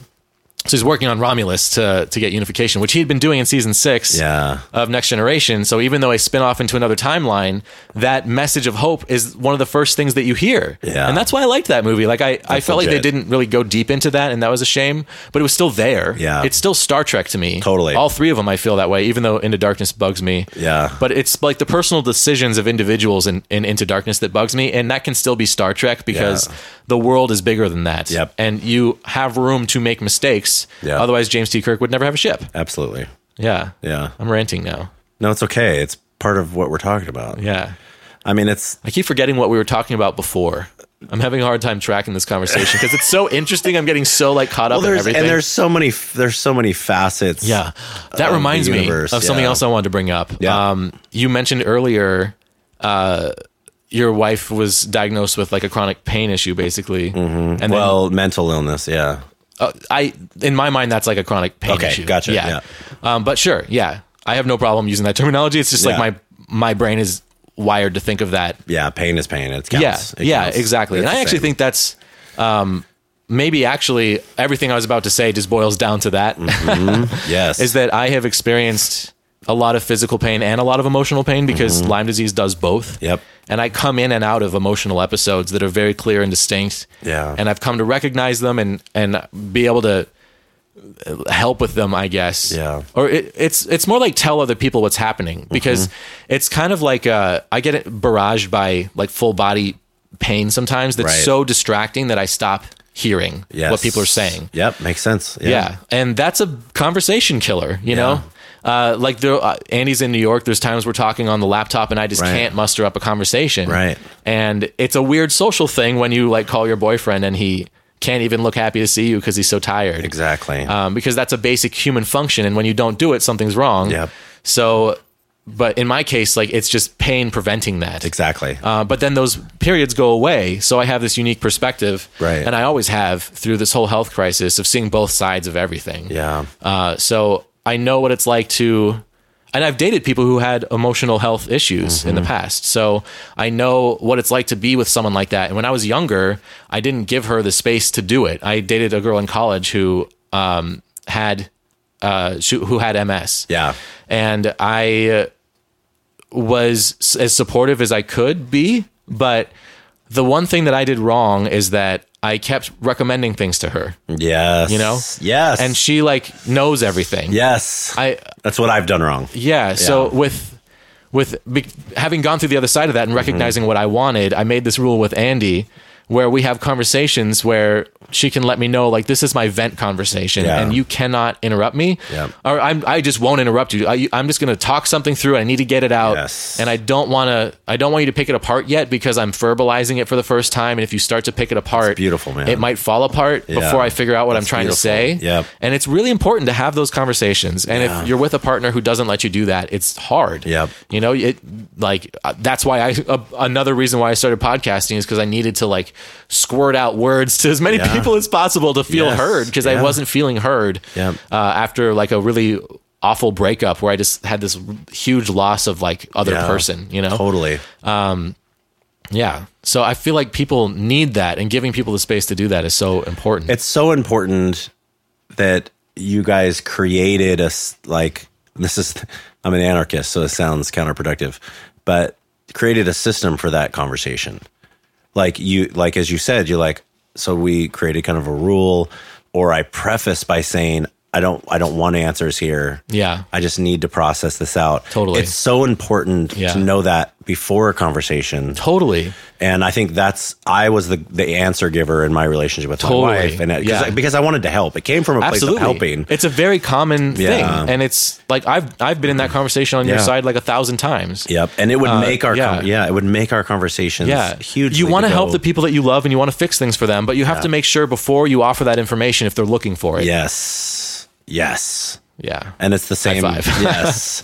That is so huge. And I wish I would have known that 20 years ago. Totally. That's been like a foundational change for me. Yeah. It's something that I kind of came to based off of a bunch of big relationships in my life and the way they kind of crossed my existence, and how what I liked or didn't like about that. And like, how do I want to present myself based off of these things?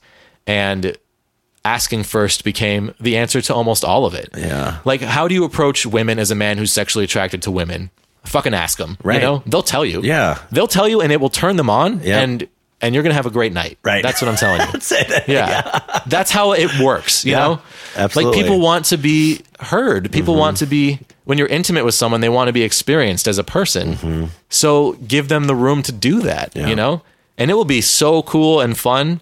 And if what they do is not your thing, that's okay. Like, you can shut that down, and doesn't then matter. You know, if you're ever uncomfortable, you can stop what's happening and just like, you know, be with people you trust. And then go through life in an honest way and make as many mistakes as you have to figure out what you need. And that's the other beautiful thing about podcasting, is because it creates a space where people can also go, oh, me too. Or, oh my God, I'm not crazy. Oh my God, somebody else feels this way. Somebody else thinks this way. Somebody else is dealing with Lyme disease or chronic pain or mental illness or kidney failure or whatever. And this is just part of the process. Someone else is being told they're crazy when they're sick. Yep. Exactly. Fuck. And that's like a symptom of the bigger problems in society. Where it's in the best interest financially for pharmaceutical companies to make people think that they're either sick or not sick in very specific ways. And that's dangerous. And that has affected my life in a tremendous way. And it's terrifying. You know?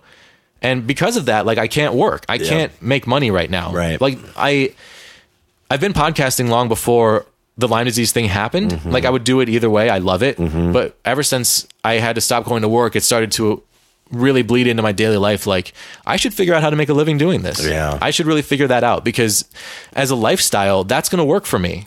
And I think I could do it. You know, I think that my shows are good. I think that people like them. I think that a lot of people haven't heard them, and that's the only issue. Exactly. That's it. Me too. And I think that if I can just target sci-fi fans, because there's a higher percentage that they'll like it than not, than the average media consumer. You know what I mean? Then I should be set. Like, I think that that's a doable plan.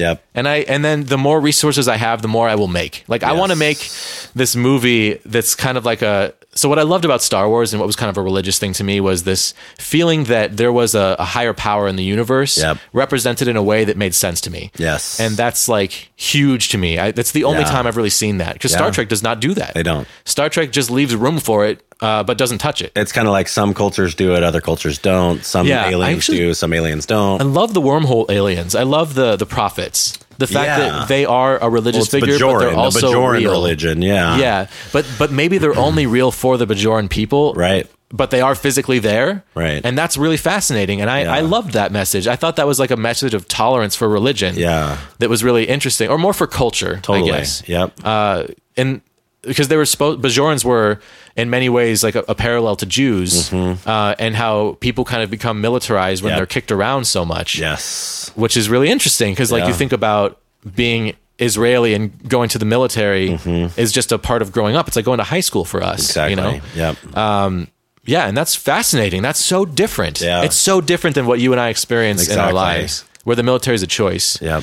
But that makes me respect people in the military so much. That's something I wanted to say like the first hour of this conversation was like as much as I question like the motives of the government, Ditto. I think that the impulse to fight to protect those that you love is so powerful and wonderful. Huge. And I'm grateful for it. I'm so grateful for it. Yeah. Yeah, me too. And I know that that's in me, but it's like not strong enough to make me compromise my own values to kill, basically. Yes. I don't think I'd be physically able to do it because of my value set. And that's the beautiful thing about us. Let's go back to that island analogy again.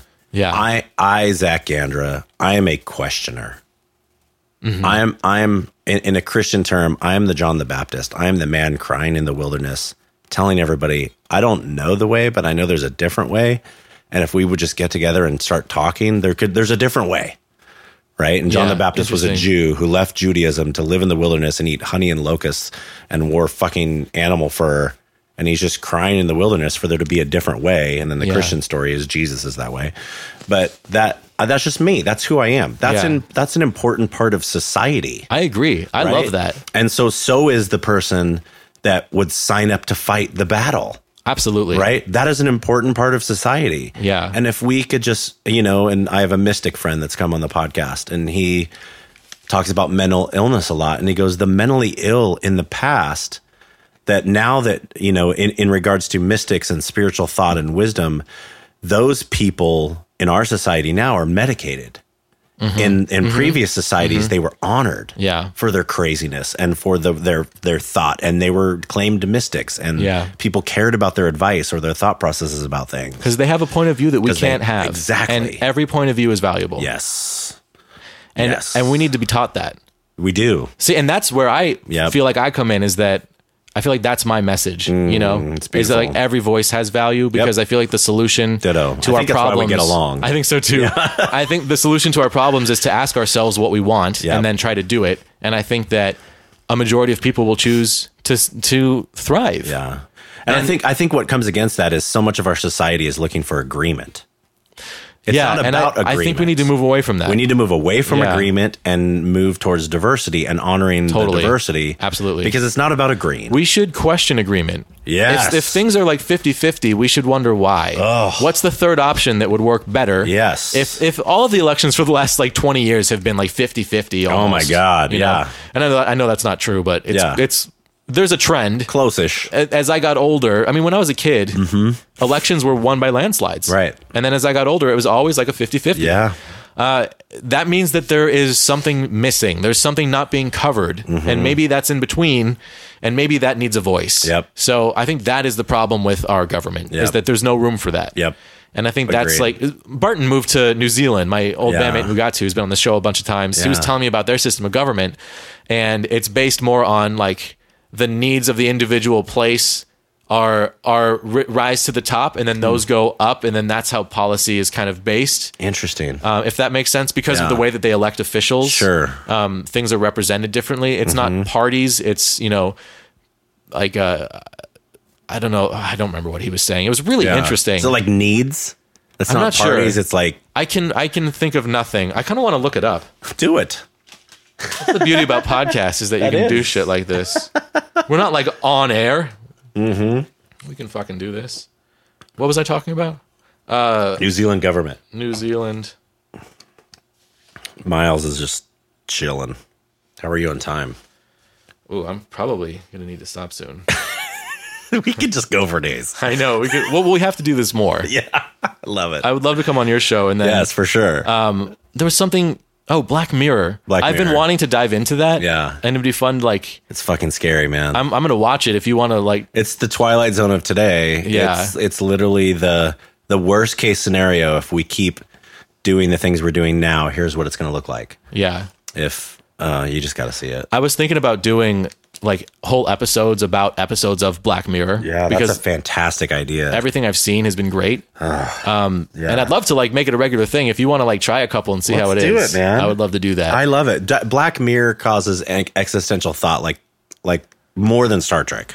Yeah, And I it's agree. disturbing. I agree. Black Mirror is disturbing. It's almost too much to bear. Yes, it's very From what I've hard. seen. I've only seen 2 episodes, but they were so intense I had to put it down. Yeah, that's it. If you binge watch, I just get depressed. Yeah. I become more hopeless. So yeah, like one episode at a time sounds manageable to Oh me. my God. Okay, the New Zealand government is a constitutional monarchy. What does that mean? I don't know. Monarchy is like A parliamentary system of government. This means that our head of state is a sovereign, currently Queen Elizabeth II. right. The Queen is represented in New Zealand by the Governor General Dame Patsy Reddy. This is not what I'm remembering. New Zealand uses a mixed member proportional. This is the thing that he told me about that I liked. New Zealand uses a mixed member proportional MMP voting system, which makes it unlikely that any one political party, e.g. National, Labour, Greens, will win a majority of the seats in the House. The party with the most votes usually needs to form a coalition or agreement with another party or parties. Interesting. Isn't that fascinating? That is fascinating. Yeah, and I feel like Wow. I feel like that's going to cause just so much fighting. Right. But unfortunately, maybe that's necessary. Absolutely. So that more people's voices are heard because, you know, I don't know. But then the other side of that is that a big problem with our government is that people have these values that they hold so tightly to that are bad for the earth. Yep. You know, like coal is a good example. Yeah. You know, coal mining. And it's something that really needs to be restricted or stopped Right. for the sake of the earth. And it affects a lot of families in a horrible way. Yep. And that needs to be addressed. And those families need to be taken care of. Yep. Like it's a transition we have to Yep. make as a society. The problem with American government, in my opinion, is that American government is a religion. Yeah, totally. It's not a because like conversation. the idea of getting rid of coal is not a conversation. Yeah. It's like a doctrine. Yep. What is that sound? That was weird. I don't know. Man, I vibrated. have completely lost track of where we started. Should we stop? Let's stop. I'm tired now. Yeah, me too. I wanna eat something. Yeah, it's 10 o'clock. It's been 3 hours and 45 minutes, and I feel like we barely scratched the surface. Barely. I agree. Let's. Oh man, I'm so excited to talk to you more. I'll schedule you This to is on the amazing show. conversation. It is. This is one of the finer conversations that I've had just as a human being in quite a while. Ditto. Which Me is too, really man. nice. It's fascinating. And this Yeah. is what I love. I thrive on this. Me too. Yeah. Yeah. Feeling heard and like capturing moments like that, I think are is powerful. Yes. Because if anyone relates to it in any way, Massively. yeah, it can be powerful for them. Yep. And I feel really good.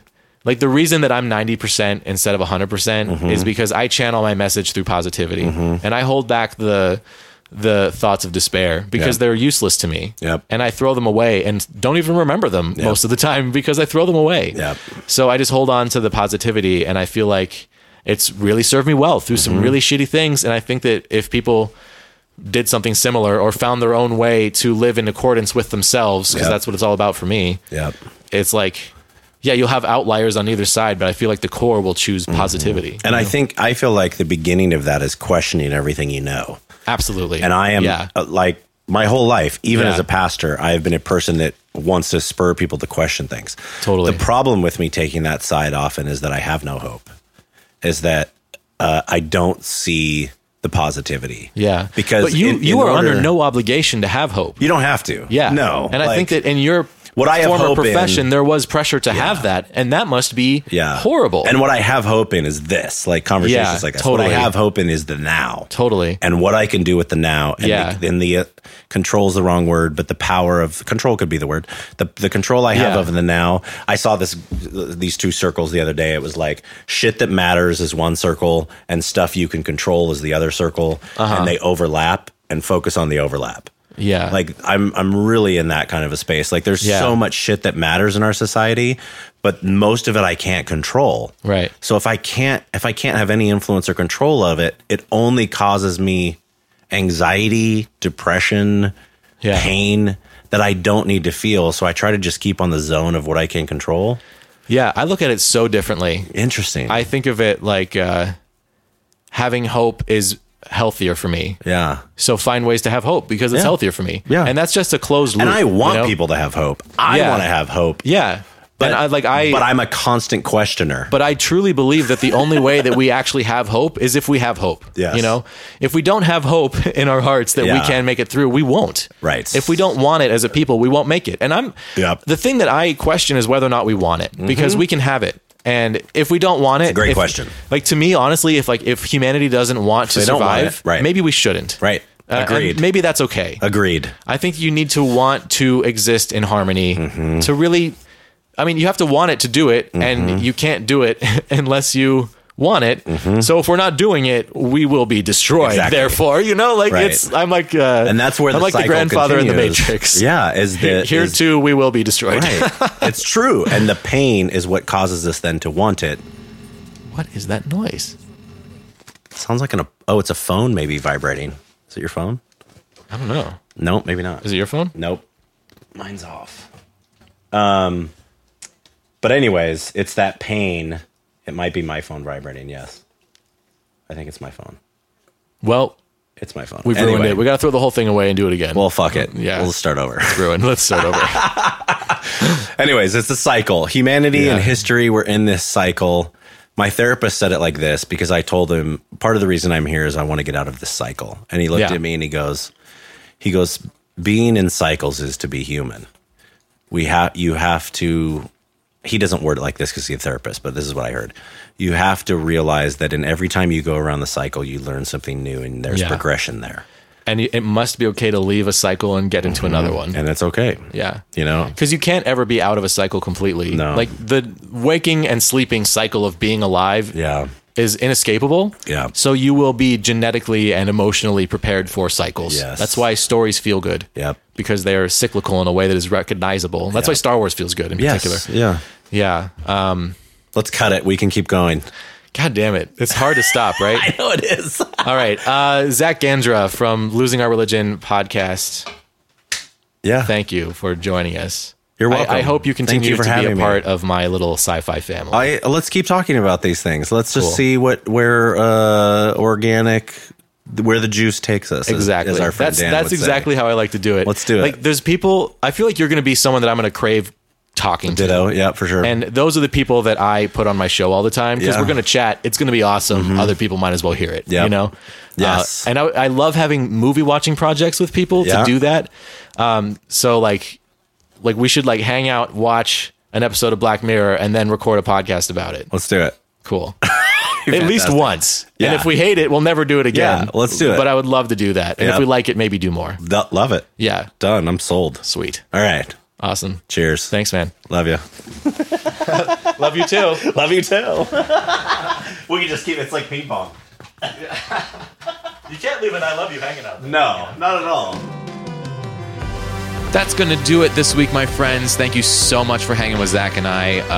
I'm actually not sure what's coming up next week at this point, because if memory serves correctly, I don't have any more podcasts recorded.